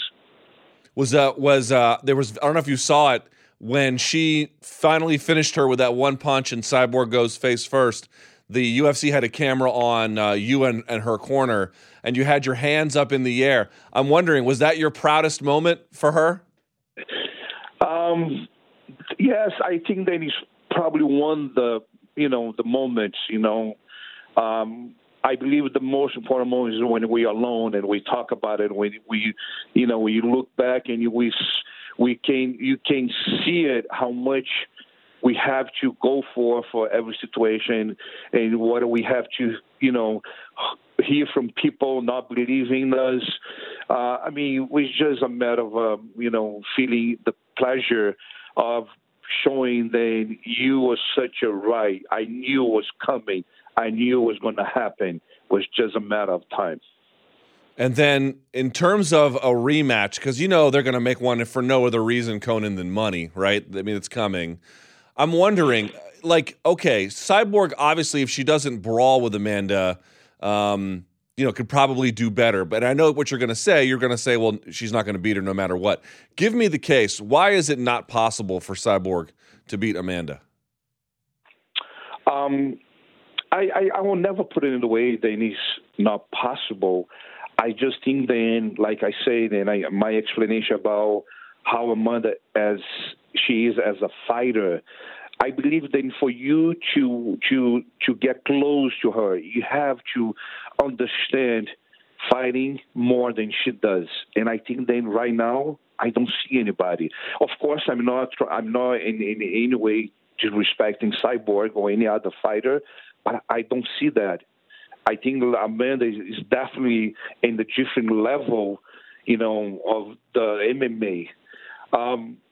And the reason why I say that, and I don't believe it's going to happen in a rematch, because I think then the rematch should happen if it was a split decision or was even a unanimous decision.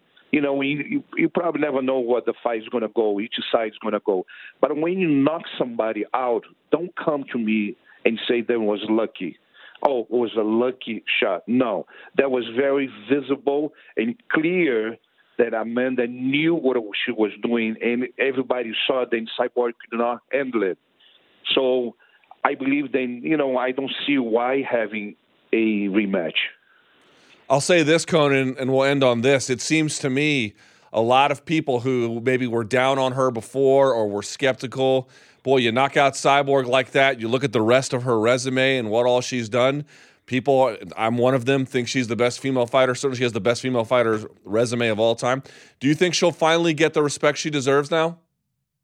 I believe so. I mean, I don't even think that people should call her the best fighter. I think people should call her the queen. She is the queen of MMA. It's being proved. I mean, like you say, look who she fought. How are you not going to bow to her? Not because in the way of humiliation or being inferior or superior. Just because she did so much. She showed, in every fight. I mean, how are you not going to recognize that? What else you got to do? I mean, she got to fight men's now. Probably jump on the 135 or 145 division, men's division, fight men's. I mean, of course, I'm kidding, but what else you want? I mean, who she won against who? She put 48 seconds in Ronda Rousey, 51 seconds in Cyborg. What else people want? Man, I don't know. I do not know. But here's what I do know. That is one of the most unbelievable performances I think I'd ever seen. And that embrace that you guys had, as private as it was cool to watch, Conan. So I take my hat off to her, and I take my hat off to you. Good luck tonight at the PFL. I know you're there cornering some folks as well. And I just want to say congrats. What a great accomplishment for you both. Thank you, appreciate. I mean, I want to just make sure that people don't see me, like I'm coming the wrong way, being arrogant or anything like that. No way. If you work hard and you go for the things you believe in, there's no way you should be sorry about anything. There it is. Conan, best of luck tonight at PFL. I'll be watching, and thank you so much for your time. Thank you, appreciate. There he is, Conan Silveira, top coach, and Amanda Nunes is mentor and a whole lot more. The last thing on this Darren Rovell bit, and this is why I was so bitter, he said there were two things that were fundamentally objectionable about it.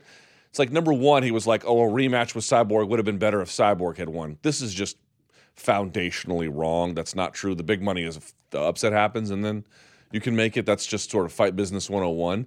But the other part to me that really just kind of bothered me about it is like, again, I made the point before, if you want to argue, has Amanda been naturally resonating with fans since day one? Well, of course not. No. But number one, some people in life just don't get picked as the one that should be promoted or liked more or understood. And Amanda's kind of always been poorly understood. I think more and more people are coming around to her now because what she's doing is so undeniable.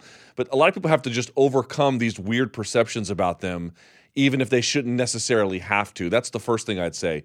The second thing I'd say to Darren Rovell is, do you know what kind of a fucking dick you got to be on a night where a woman ascends to MMA Mount Rushmore history and say, this is a disaster for the UFC? It's like, if you want to make a sober analysis about what kind of business implications there might be, first of all, understand the fight business and don't say a Cyborg rematch would have been better if Cyborg had won, number one. Number two, it's just such an asshole thing to say, man. It's just so it's so over the top. No Vaseline, just a match and a little bit of gasoline, and it seems just you're unnecessarily combative. Frankly, a little bit wrong. Because also, if you win a big fight, that could be the moment that turns you. Anderson Silva was reviled until he just wasn't. And maybe Amanda Nunes is on a path like that. I don't know what the future holds. But coming out of the gate with this fiery hot take Skip Bayless tweet that is partly wrong and also just incredibly, just shitheadery, I don't know. It really put me in a bad space. Now, someone else who had a great win on Saturday Bit of a strange one, but nevertheless, she looked good in every way that she was supposed to. And she is going to have, I'm sure, a lot to say about her future as well as that 145-pound division. It is the one and only, some of the best tattoos in the game, no less. Megan Anderson joins us on the hotline now. Megan, how are you? Hi, I'm good, thanks. How are you? I'm doing quite well, Megan. I want to ask you about your tattoos later, but for the moment, let's get to that win. That was a strange one, huh? You've had a chance to process it now. Turns out Cat Zingano will be okay in the end. But you ever seen anything like that? No, I've never seen anything like that, and it definitely was strange. But, Mark Goddard is one of the best in the business, and, when it all happened, I looked to him to see what he was going to do, because the way that Cat kind of looked away, I knew something wasn't right. I knew she was hurt. I didn't know what had happened, and I kind of turned to him, and he was telling her the fight's still going. You got to fight back. And I was like, okay, well, I got to do my job. Like, I can't exactly just stop if he's telling me to keep going. So, it's unfortunate circumstances. I really feel like I wanted to showcase a lot more of what I'm capable of, but a win is a win, and we're happy to finally get that win in the UFC. And I'm glad that Cat's going to be okay. Yeah, of course. I can't imagine you got any blowback for it, but social media can be weird. Did you get any weird responses? Yeah, so many. Really? There was a significant amount of hate. I got a lot of, oh, you're a piece of shit, like all this kind of stuff. I got stuff about, oh, you need to cut your toenails or your nasty ass nails and shit like this. I was like, well, okay. Anyone who in the business knows that, like, they check you like 2 times before you even go out, and then they check you at the cage. So I feel like if something was wrong, they would have told me the 3 freaking times that they checked me, and they were just like, oh, you're all good, you're fine. I got oh, that's not a win, you shouldn't be proud of that. I'm like, well, that's not my decision. I threw a legal blow that happened to land in a weird spot, and I got the win from that. Like, a win is a win. And if Kat wants to run it back, I'm happy to give it to her. It's not a problem. But it's at the end of the day, I have that win on my record, and I put in a lot of hard work and a lot of time into that. And no matter what, people on the internet say, like, I'm going to be proud of that performance, because if you've watched any of my fights, that combination that I threw is very common. And I have landed that a lot of times, and I've finished fights with that combination. So, if Kat didn't have her hands up, then she didn't really do her homework very well, because that's a very common combination for me to throw. I was just about to say, if you're at all familiar with your Invicta record and Invicta tape, this is a common thing. In fact, on the highlight reel they used to show the fight, I think you land 2 of those. Yep. Yes, I've used it against Amanda Bell. I used it against Librock. I used it to finish Charmaine Tweed as well, who did the exact same thing. She turned away, faced away from the cage. From me, was had her face in the cage, and the ref stopped it. I've had that happen to me. I've had that move executed, 3 times now, just finishing fights. So, I obviously wasn't aiming for her eyeball. So, I was getting a lot of shit for that. Oh, you're a dirty cheater and stuff like that. I'm pretty sure anyone who is in the sport knows that, when you kick someone and you aim for someone's face, the last thing you're thinking about is trying to poke them in the freaking eyeball. And the rules is what it is. But if they want a rematch, we're more than happy to give it to them if that's what they want. Fair enough. Let's move on from that particular contest for just a little. Oh, actually, you know what? One more about that. What was the game plan for her, if I can ask? I think for us it was more of just getting in there and just reacting. We put a lot of time and effort into working on my wrestling and stuff like that, and I definitely wanted to showcase that. because Kat obviously is known more as a wrestler than, a striker. But I think people don't really realize when they get in with me that my range is not the normal range. Like, my range is like 6 inches longer than like what my arms are. Like, I make it awkwardly long, and my movement is different. And people don't realize that until they're in there with me. And I don't think she really understood that, and she didn't really know how to bridge the gap to get into the clinch. All right, so that takes us now to the other women's featherweight fight on that card. I'll just throw it to you in this particular way. Amanda Nunes is now the champion in that weight class. Yep. What did you make of what happened? That was an amazing fight. Holy shit. We're all in the green room fucking yelling and just like that was Amanda. That's what Amanda needed to do. Like, that was her key to victory. She had to make Chris respect her power. She did that. Were you surprised it was that short? No. Chris comes out very aggressively. She always does. And when you come out aggressively, you kind of leave yourself open to it. If you come up against someone with power, it's that whole kind of like you hit if you're driving a car and you hit another moving car, like both those two moving forces are coming together, and it's going to make the explosion a lot bigger. And that's kind of what happens with someone like Chris, who pressures ridiculously hard. What's interesting is this puts you in with the controversy of the fight, so to speak, the one you had, and with the quickness of that one. Number one, do you think you should get a chance to fight Amanda next? Number two, do you think you will?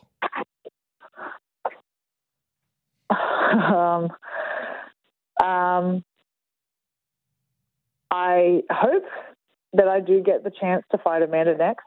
Do I think I will? Probably not. I have no idea what's in store for me next. I would love to fight Amanda. I love that fight. I would love to fight Chris as well. And if people feel like I need to fight Kat again and prove myself, then I'll fight her as well. Like, I have no idea what's going to happen next, and I think it makes for an interesting 2019. It certainly does. I don't know if you saw this. Well, actually, let me ask you it a bit of a different way. Is Amanda winning at 145 good for 145 or bad for 145? Actually, I think it's good. I think Chris's she was on like a 21 fight win streak or something like that. Yeah. And I think her invincibility is what made it hard for people to want to stay in this division, because she was so dominant. And I have believed for a while that if Chris was to lose, or if she was to not fight anymore, I feel like the division would flourish, because I honestly think people are scared to fight her, and that's why they don't stay in this division. And I think with Amanda showing that there are, people out there that have, potential, and that they can, that not everyone is invincible. It kind of, I hope, shows people that they can, stay in this division and start building it. Did UFC say anything to you about what they want for you in this next year? Nope. I have not heard anything. Yeah, well, that's not uncommon necessarily. Here's the one thing that was weird, and I'll give credit to where I saw it first. I believe Zane Simon, who is a writer for Bloody Elbow, pointed this out. If you go to the rankings page for the UFC, Megan, UFC.com/rankings, they have removed altogether the Cyborg and the women's featherweight division. Now, I don't know what that means. It could be nothing. The site has been retooled recently, but do you make anything of that? You know what? If they dissolve the division, they dissolve the division. They haven't really made it very obvious that they're wanting to build it, considering their tough season. They're not signing anyone, and the ones that they're signing them to 135. So, if they're going to dissolve it, then just tell us. Yeah, I suppose. Last question on Amanda. Like, what's the key to beating her? We just had her coach on here, and obviously a coach is going to believe in the highest level of what their athlete can do. But his point was, she can play all the levels in terms of striking, backing up, going forward, that kind of a thing. When you assess what Amanda's good at, what do you have to take away from her to win? I think with Amanda is she does tend to get a little bit wild with her strikes. She does tend to loop a little bit, so I think those long range punches down the middle, and I think a kicking game, like a high volume kicking game, would work very well against her. Interesting. Before we go, and I appreciate your time, Megan, here, I noted on Twitter that MMA is full of, look, I think most tattoos are bad. Just generally, most people are not very good at doing them, and most people pay poor money for them. You might be the one or one of the very few exceptions for that. Here's the question that matters the most to me. How much money have you paid for those tattoos? I have no idea. A lot of my like my sleeves and some of the stuff on my leg, I got done by one of my friends back home in Australia. So he obviously didn't charge me full price. So that was nice, but it is a lot of money. Every fighter I talk to, like you or TJ Dillashaw, who has good tattoos, they all have a guy who does it for either free or reduced price. How do I get a guy? Because I don't have one. I don't know. I guess it's just finding that connection. Yeah, well, like someone that kind of like knows you and knows your style. Like with my guy Zach, he like I kind of just gave him like an outline of what I wanted, and I was just like, okay, just kind of like go with it, do whatever, and he come up with it, and I'm happy with it. So yeah. It's quality work. Before you go, what is the plan? First quarter back? Like I would imagine after a short fight like that, you don't really have any injuries, right? Yeah, I do not have any injuries. And I definitely would like to fight in the first quarter of next year. And you know what? I just really hope that I've proven to the UFC that, and I hope that I can use my platform to show them that there are stars being built in this division, that there are people that are marketable, that is, that they can use and build with and fight and put on performances, albeit controversially. But I really hope that they, start signing some featherweights and then they do really start to invest in this division. There you go. Couldn't say it better myself. Megan, congrats on the win. Whatever else people say about it, it was legitimate, and can't wait to see what happens in 2019. Happy New Year. Thank you so much for your time. Thank you very much, guys. Happy New Year. There she goes. All right. Let's do this then if we can. It is time for me to join my buddy, Danny Segura. It is time for the sound off.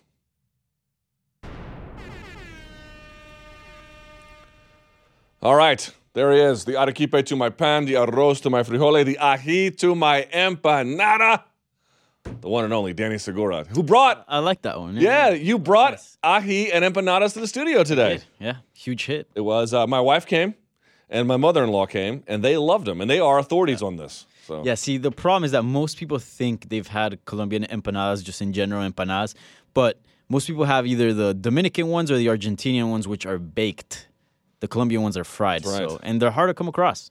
They certainly are. All right. Yeah. How were the calls this past weekend? They were really good. Yeah? They were really good, yep. Despite the holidays, people still called. Obviously, huge event, lots to talk about, so they were pretty good. All right, here's what we're going to do. We're going to do the sound off with you for about the next 20, 25 minutes, and then we're going to open this thing. You're going to come in here, and we're going to ring out the new year. How's that sound? Cool. Sounds good. Ring out the old year anyway. All right, let's do it. All right. So, first up, nice and simple. Hey, Luke, first-time caller. Just wondering, what do you think's next for Jon Jones? What do you think's going to be next for Gustafsson? All right, man. Take care. Gustafsson. Boom. Short question. Yeah, Gustafsson, I don't know, but if you saw, I keep forgetting her name. Who was the lady that he dissed at the press conference? The Swedish journalist? Jones. I think it was escaping. Her last name is Kostic. Yes. Miss Kostic. I forget her for Isabella. Is it Isabella Kostic? So. Yeah. I'm not 100% sure. She had said that there was talk in Sweden of Gustafsson retiring. So I don't know what's going to happen with him. Let's hold off on that. It looks to me like they're probably going to squeeze in a John Jones-Anthony Smith fight somewhere. You heard Daniel on the show today saying he still got some injuries, so God only knows what's going to happen with that. So I think Smith versus Jones is next. Yeah, I would agree. And they had a little back and forth, right? A little, not confrontation, but they had their little thing on the Fox broadcast, right? Yeah. And at this point is like everybody looks always like, oh, I feel like in this UFC era we're looking at like, oh, what's next and what super fight can we, pull up next? Can we just start drawing the number one contenders and just getting these title defenses rolling? Like every single title fight doesn't have to be the biggest, huge pay-per-view. Just line them up, get them going. So if Anthony Smith is next, then, that's who it is.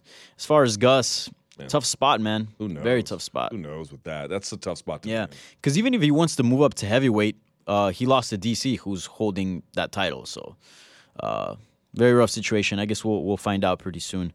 Now, let's talk about Amanda Nunes. In some sort of way, she feels like she was the biggest winner this weekend. I think so. Yeah. Hey, Luke, it's Bryce calling from Coast MMA. So this week was pretty crazy, as you know. And Amanda Nunes was fully overshadowed by the John Jones drama. We weren't hearing really anything about this. And, I mean, this is kind of the story for Amanda Nunes' last couple of fights. Ronda Rousey comes to mind. No one's really talking about it, the absolute underdog. But it seemed like most people were celebrating Nunes' victory after UFC 232. That was the positive takeaway from the night.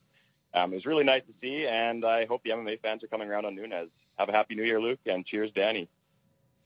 So is Amanda Nunes becoming a star here? I feel like that was a big topic here, and I mean, you touched on it a little bit with this guy's tweet, which was very insensitive, by the way. The timing of it as well. What do you think? I think that, look, again, is she Conor McGregor in terms of her personal magnetism? No, that's not who she is, okay? So the upside of how popular she could be is somewhat limited in that regard. But the other part about it is, dude, you start racking up wins like the one she racked up on Saturday night, people sit up and take notice, man. With a resume like she's got, it's a ridiculous resume. It's a ridiculous level of accomplishment. And to just body Cyborg like that, dude, nobody bodied Cyborg. Not even Urena Bars bodied her like that. And she did. And so for me, I could just tell, even among her haters, there was begrudging respect. Does that mean she'll be a star tomorrow? I don't know. But did she turn some kind of a corner on Saturday? Yeah, I think she did.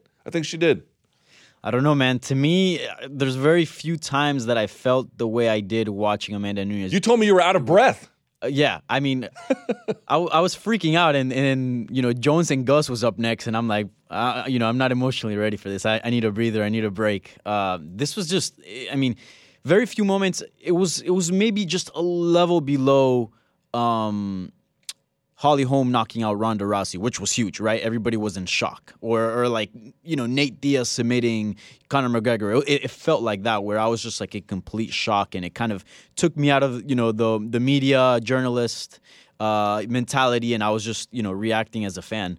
And it felt big. I don't know how is it going to translate as far as like her star power, but man, you can imagine a fight with Holly Holm, for example, like who's already, we've known she can draw some good numbers. I mean, at this point, I feel like Amanda Nunes is a draw.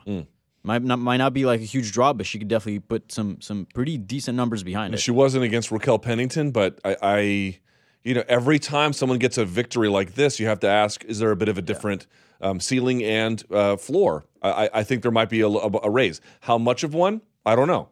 We need to see. But that felt big. Yeah. I mean, it was on Twitter. Yeah. It was everywhere, man. Yeah. And the numbers online. If you look at the videos with her, they're huge, huge numbers. So we'll see. Yeah, we'll find out. Let's talk about now if there will be, maybe an immediate rematch there.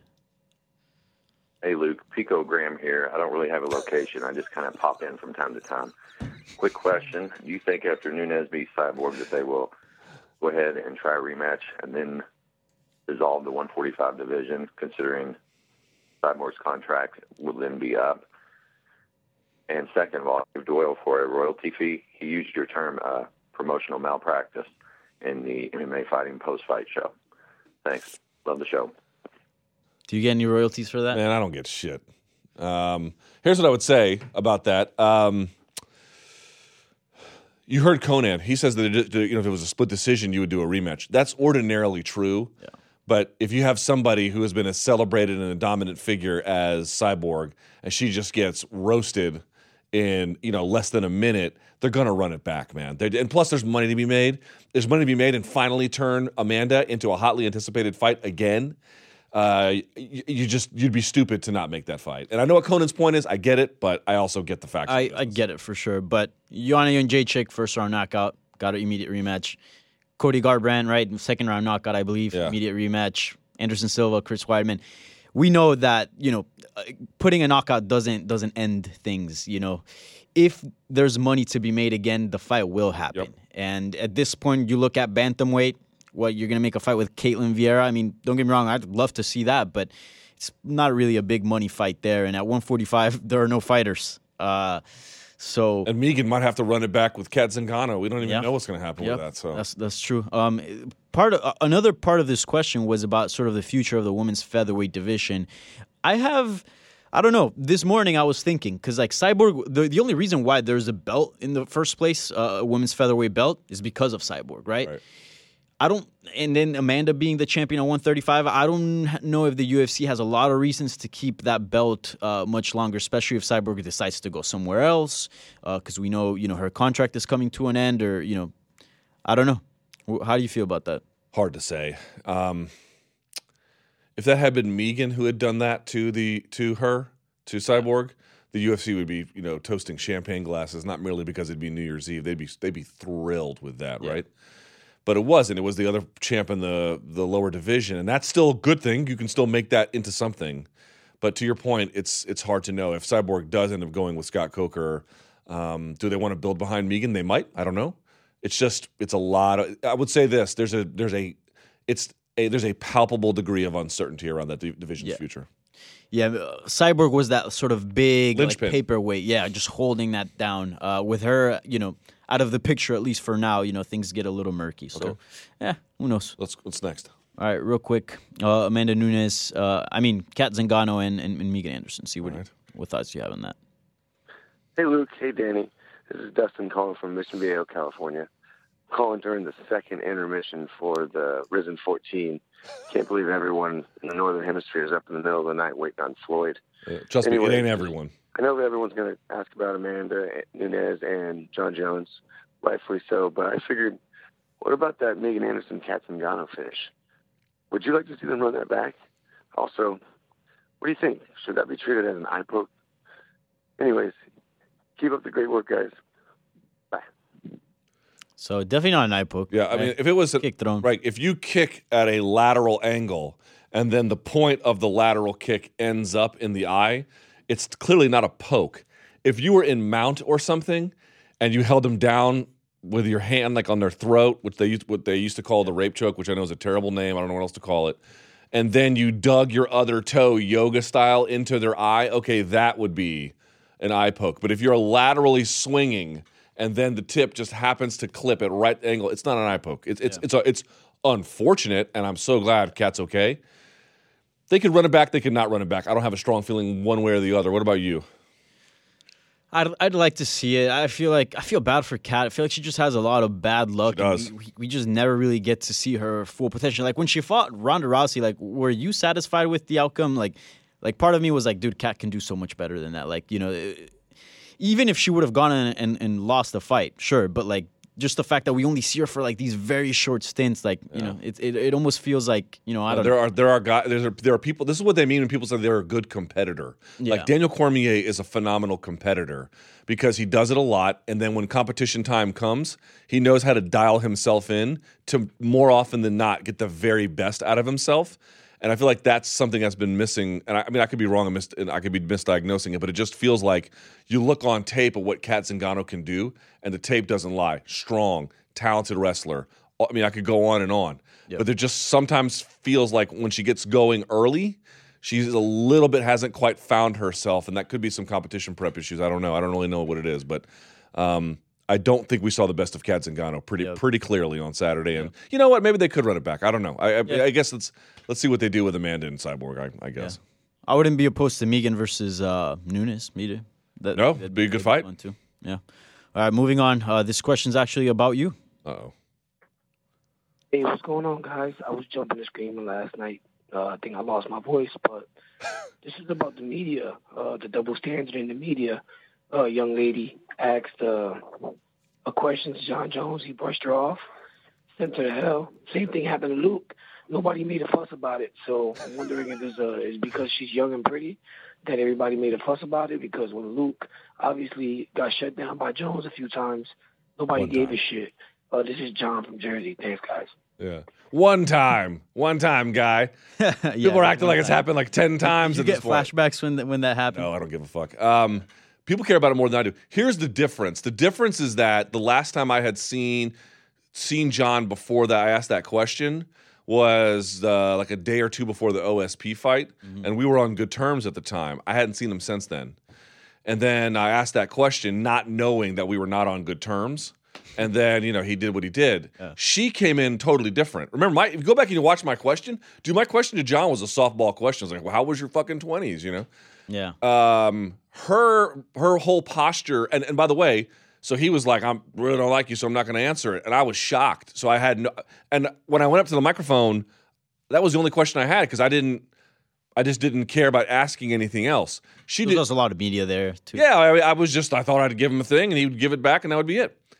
She did two things differently. Number one, she went in with a combative posture right away.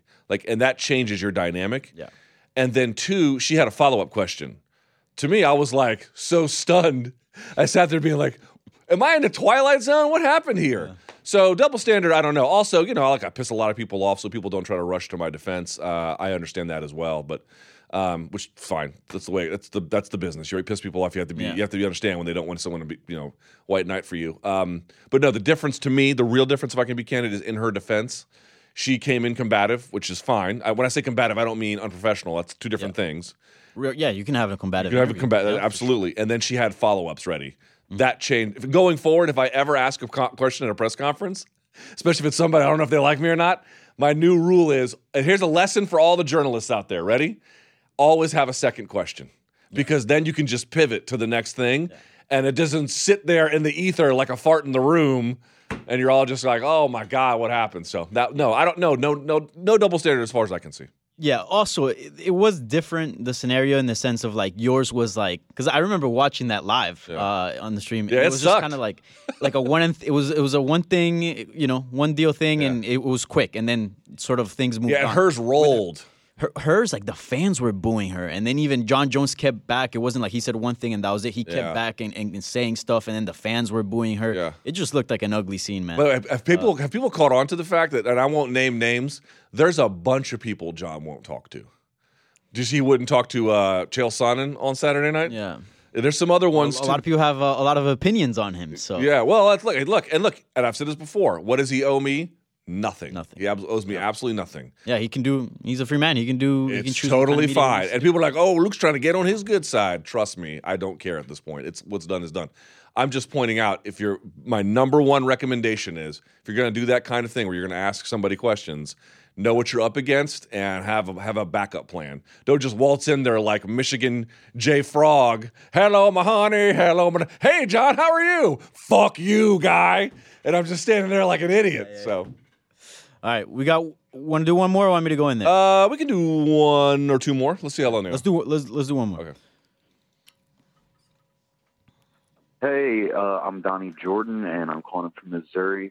On the undercard of 232 with fighters like, Peter Yan, Montel Jackson, Nathaniel Wood, 135 is really getting a lot of new contenders in that weight division, where it's kind of been stale for a second. I just wanted to know if you saw any promise in these some of these newer contenders that we saw, or if there's any other ones that you guys might see. Thanks, guys. Really like the show. Bye. Well, it's a great question. Yeah. Here's what I would say generally, man, and it broke my heart a little bit. Arlovsky certainly, I think he's not getting blown out. That's not the scenario, but he's having some difficulty putting wins together. I think that's a fair way to put it. Carlos Condit, man, that one-arm Kimura would have put on anybody, but the fact that it's 4 or 5 losses in a row at this point. Penn's hit 6 or 7. that just feels like as that Fox era is ending, some of those old institutions, as beloved as they may be, they're having a hard time hanging on. And these new guys, as he mentioned, and it's bantamweight, it's a different division, but Peter Yan or Piotr Yan, however you pronounce it, and many of the other ones, Nathaniel Wood, and look at 145, look at Volkanovski just announcing his arrival. There's just so much, and Volkanovski's a little bit older, but the point being is all this new blood. Yeah. All this new blood coming in and forcing everything out. It's just the way the fight game goes. So I'm excited, yes, about bantamweight, about featherweight. Light heavyweight's got some work to do. We'll see what happens with middleweight. But those WEC divisions, Danny, man, dude, there's a ton of exciting up-and-comers. Yes. One guy that really impressed me was Curtis Millender. Yes. And it wasn't in the sense of like, oh, because he had issues, right? There was clear holes that he had in that fight. Yep. We saw them. Tactical for sure. errors, yeah. I'm not going to be, turn a blind on that. But, what he was showing me was enough for me to be like, okay, this guy may be something, right? I'm going to keep an eye on him. And, he has a very distinct style. And if you look at the world-class fighters, they all have distinct styles. Yeah. Like, they all have things that they do in their own unique way, and they move. They're not generic. That's what I'm trying to say. Yep. And with Curtis, not generic at all. Like, I could see what he's doing, and I could see, his own style and technique behind it, which was pretty impressive. And, he's got tons of potential. He loves sitting in that pocket, boy. Dangerous, but he's good at it, too. He's a sniper. Very, very good at it. Hey, one more call. All right. Trust me, one more. Okay. I'll make it fast. You're going to like this one. Okay. Hey, Luke, Danny, and all the guys in the back. This is Ben from Richmond, Virginia, proud home of Amir Sadala and Joe Silva. Setting aside the difficulty of actual practical regulation, and more theoretically, is there a morally relevant argument to make in favor of our athletes using performance-enhancing drugs? This was first kind of anecdotally in my mind when Bigfoot Silva came off TRT and was quickly getting knocked out much easier than he had been before. And it's made me wonder, wouldn't we want to use every method possible to protect the health of these athletes who are putting their bodies on the line? When I go in for a surgery, they're putting me on steroids to aid my recovery. Wouldn't we wish to be able to provide that same benefit to our athletes? Thanks, and I'll take my answer off air. I can't. Why did you ask the best and most complicated question when I have the least amount of time to answer that? The long story short is there are a lot of people think I'm just making this up. I can list the professors, and I posted a debate. There's a famous debate. I think it's called IQ Squared. I can find it again. It had on one side people who were for anti-doping, and on the other side people who were against it. And one of the guys who was against it was merely because he found regulation ineffective, but the rest were actually pro use of steroids in sports. And their basic arguments were we tend to compartmentalize what we think our advantage is. Or we say, oh, there's such an advantage with steroids. And the arguments from these guys, and this is from academics, would be from philosophically, you can't really separate one set of advantages that someone could be conferred upon from another. That's what they would make. This takes time to explain. I can't do it all right here. The other argument that goes into is the one that he raised, which is more the medicinal one. In a sport with a 100% injury rate, where these guys have this amount of time to make money and they have to sit on the shelf for that long to heal, to deny them, let's say, HGH to heal a shoulder like Cro Cop did, you are severely impacting them, and there might be some performance-enhancing benefit, but on balance, this is better for the game. Here's the thing I would say that folks just really need to fundamentally accept. In all these leagues where they're like, how come there's no steroid scandal in the NBA? And there was an article last week about that in the NHL and in FIFA. Sergio Ramos, he got caught up in this. It's because my boy. By the way, no red cards for the first time in a year since 2015. Isn't that great? Yeah. Point being is this. If you take the posture as a league or an entity, whether it's the Olympic Committee or whatever, that anti-doping really matters to you and you really force it out there as a thing, the fans will care about it. But if you don't, there is overwhelming evidence that they will not rise up and neglect your sport because you don't. Sorry, the facts are what they are on this. If you don't tell them you care, they just won't care. It's a weird thing. It's called the reservoir theory in politics. A strongman, for example, and I know it's a little bit circusy, strongman, they don't even bother testing. Why would you? What is the effing point? because they don't find it necessary. Does anybody who watches that sport care? And by the way, I know Eddie Alvarez was out there saying things like there should be 0 in your body. Look, I have so much respect for Eddie Alvarez, but that is not realistic. It is not. That is totally not realistic to say you just should have 0 in your body. And moreover, he's like, well, this is not like hitting a ball and he doesn't make this argument. Everybody makes this argument. Yeah. It's not like hitting a ball or throwing a basketball. What about football, American football, where these guys are fucking turning their brains into tapioca? Do you know what they're... I guess because the mechanics actually look more violent in the sense of, in it's MMA. a fight. Yes. Well, here's the thing. You want to treat fist fighting in a cage like a sport? Then you have to think of it like a sport. And what do other sports leagues do? They look the other way. Why? Because the fans don't care, and it's good for business. I mean, you can like that fact or you can hate that fact. It's a fact. Bellator doesn't have USADA, and I don't see anyone, going, I'm not going to watch Bellator. Nobody USADA's not in there. Nobody cares. And it is an interesting point, and something that I've been thinking of recently with the whole John Jones thing is how much of it is actually necessary for this sport to run and continue. Right. You know? Oh, it's unnatural to put steroids in your body. You know what's unnatural?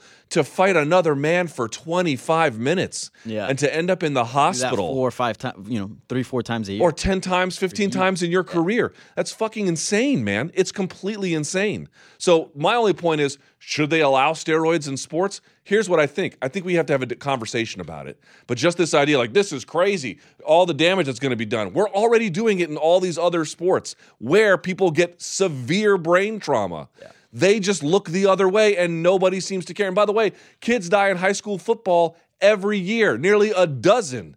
Like, and we don't even care about that. Well, that was just a heat-related event. And the moral relativism about it all drives me crazy. All right, come on inside. Let's figure this out. It's the last show of the year, and we got sent this package. It always sounds weird when you say that, so I don't mean it quite in that way. I'll wait till he gets in here. Danny Segura is late, like all Colombians. There he is. Cheeky Tico Danny. Is your mic on? Yeah, I believe so. I don't know if I can hear him. Can I hear him? Talk again. Yeah. There it is, yes. There we go. Why don't you do us a favor, sir? Why don't you pour us a couple of shots of Guaro? Guaro? You know what I got to say it all Gringuito style. This is Aguardiente, all right? Yep. We opened this bottle on the very first show. Did you think about it on Christmas as being our 6-month anniversary? No, man. To be honest, I've just been head in the water and I've just been trucking through these It was months. our 6 months, because remember the first show was June 25th, right? Yeah. This show has taken 10 years off of my life. Can I just put you through that fairly? I would say about 5 for me, maybe. 5, yeah. You got 5 more to give than I do, though. Yeah. You're like a cat who's only given away 1 or 2 lives. I'm on the 7th or 8th. Yeah. All right, so let's do this before we drink that. I can get a healthier shot than that. Jesus. All right.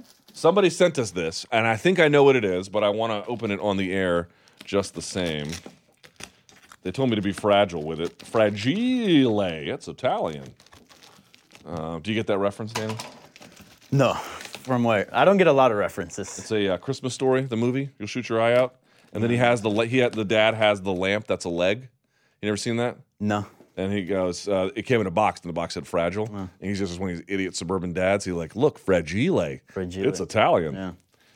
It's an old joke. All right, let's see here. Do you know what this is? I think I have an idea. All right. We are still waiting for an Adesanya piece, right? Yep. It could be this one. This might be another one, though. Let's see. It could be... God damn it. How was your Christmas, by the way? It was good. I spent it in Miami visiting my parents. How hot was it in Miami? It wasn't too hot. It was, it was in the 70s for the most part. So, 60s some days. So sweater weather, t-shirt. Not great for the beach, but, you can still do it.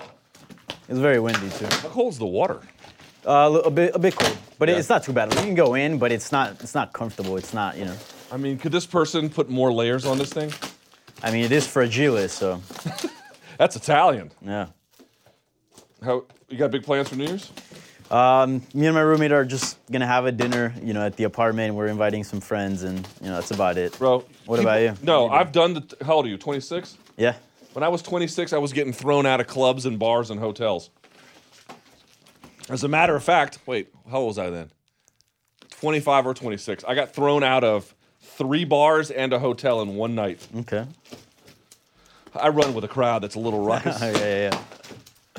How do you get? I got thrown out of the. Shouts to the folks at the Mayflower Hotel. Do you remember Elliot Spitz, the governor of New York, who had the sex scandal? In Yeah, DC? I remember that. I got thrown out of that hotel. Okay. Pretty cool, huh? Different reasons, I suppose. Yeah, well, being a dork and a loser is typically why I get tossed out of places. Yeah. Oh my God, MFer! This bit is not working out as expected. We're almost there. Oh, Jesus Lord. Here, you need help? Oh, fucking Jesus. I'm trying not to curse anymore. Here. Yeah, Here we go. Now we're getting there.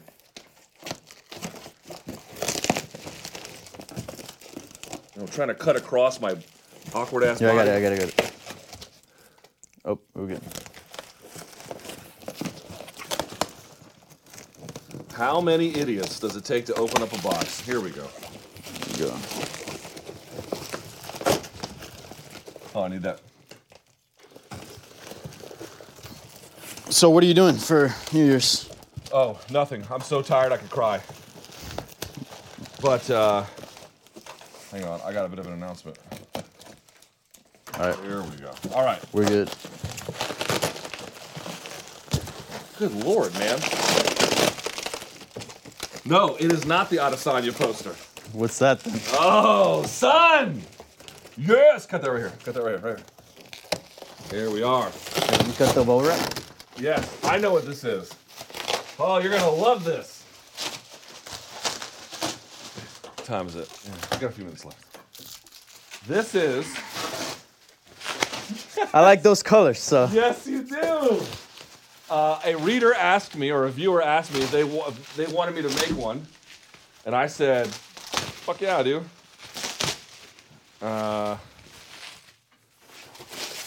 So. Damn it. There we go. Son. Freaking James Rodriguez, bitches. That's what's up. He posted a picture today with El Pibe. Did he really? Yeah. Todo It's pretty bien. sick, yeah. Look at that, huh? James Rodriguez. Yeah. And he's got the Columbia jersey on. Yeah. This is from the button collar. This was from 2014? Ooh, no. The one after that. This was Copa America, Copa America. 2016. Mm-hmm. Yeah, look at that. Yeah, looks James sweet. Rodriguez. You guys miss him. You guys need him too. Certainly do. I can't even hate. Yeah. Look at that. Thank you to the gentleman who sent this to us. We really appreciate it. I'll give him a shout out formally. It's signed down here. It was made. So we got to find a place for this because, by the way, we were told an Adesanya one is coming too. But here we go. James Rodriguez. How about that? Yeah, sweet. Very cool. All right. All right. Well, no better segue than that, right? Where do we put this? Here. How about this right here? Right now. Look at that. All right, man. It has been one hell of a 6 months, has it not? Yeah. It's been wild. Nearly died a couple of times trying to get up here. Worth Normally I don't have to. I have to run out of here because I have to go upstairs or uptown to do my other show, but that's off today. So yeah. I'm not. Let me make a bit of an announcement, a small one here, if I can. Go for it. Yeah. So obviously this year's been kind of crazy, and I expect next year to be even wilder because around April or so, I'm going to be a dad. Yeah. How about that? Congrats. My wife is pregnant. I'm going to be a dad come April. It is going to be a baby girl. And that should be fun. So it's going to change things on the show here for a little bit around that time. But 2019 is going to be. However sleep deprived you thought I was last year, buddy, I'm going to show you. No, this has just been a test. Like Daniel Cormier says, there's levels to this, bro. Yeah. There's levels to this. All right, here we are. All right. Look, it's been a crazy 6 months to a wild and wonderful 2019. Yeah. All right. Sounds good. Wait, no. Pa arriba, pa abajo, pa el centro, pa adentro.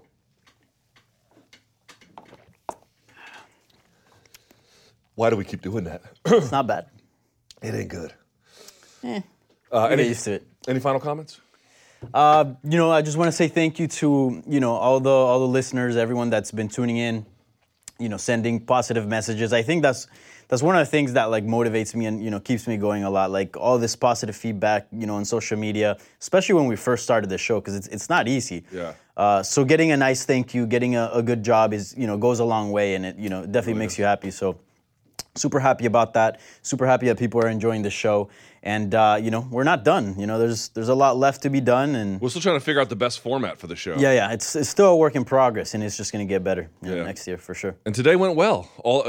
When Daniel was late, I was like, God damn it. But no, he came through. I was out there, He came through, and everyone was here, and we got everything we wanted done. So great job the last 6 months. Thank you. Likewise. Here's to another 6 that are going to be pretty awesome. Thank you to everybody out there. Don't forget, 844-866-2468. That is your number to call. And keep those tweets coming at the MMA Hour. I say this in the lamest, dorkiest way possible. See you next year.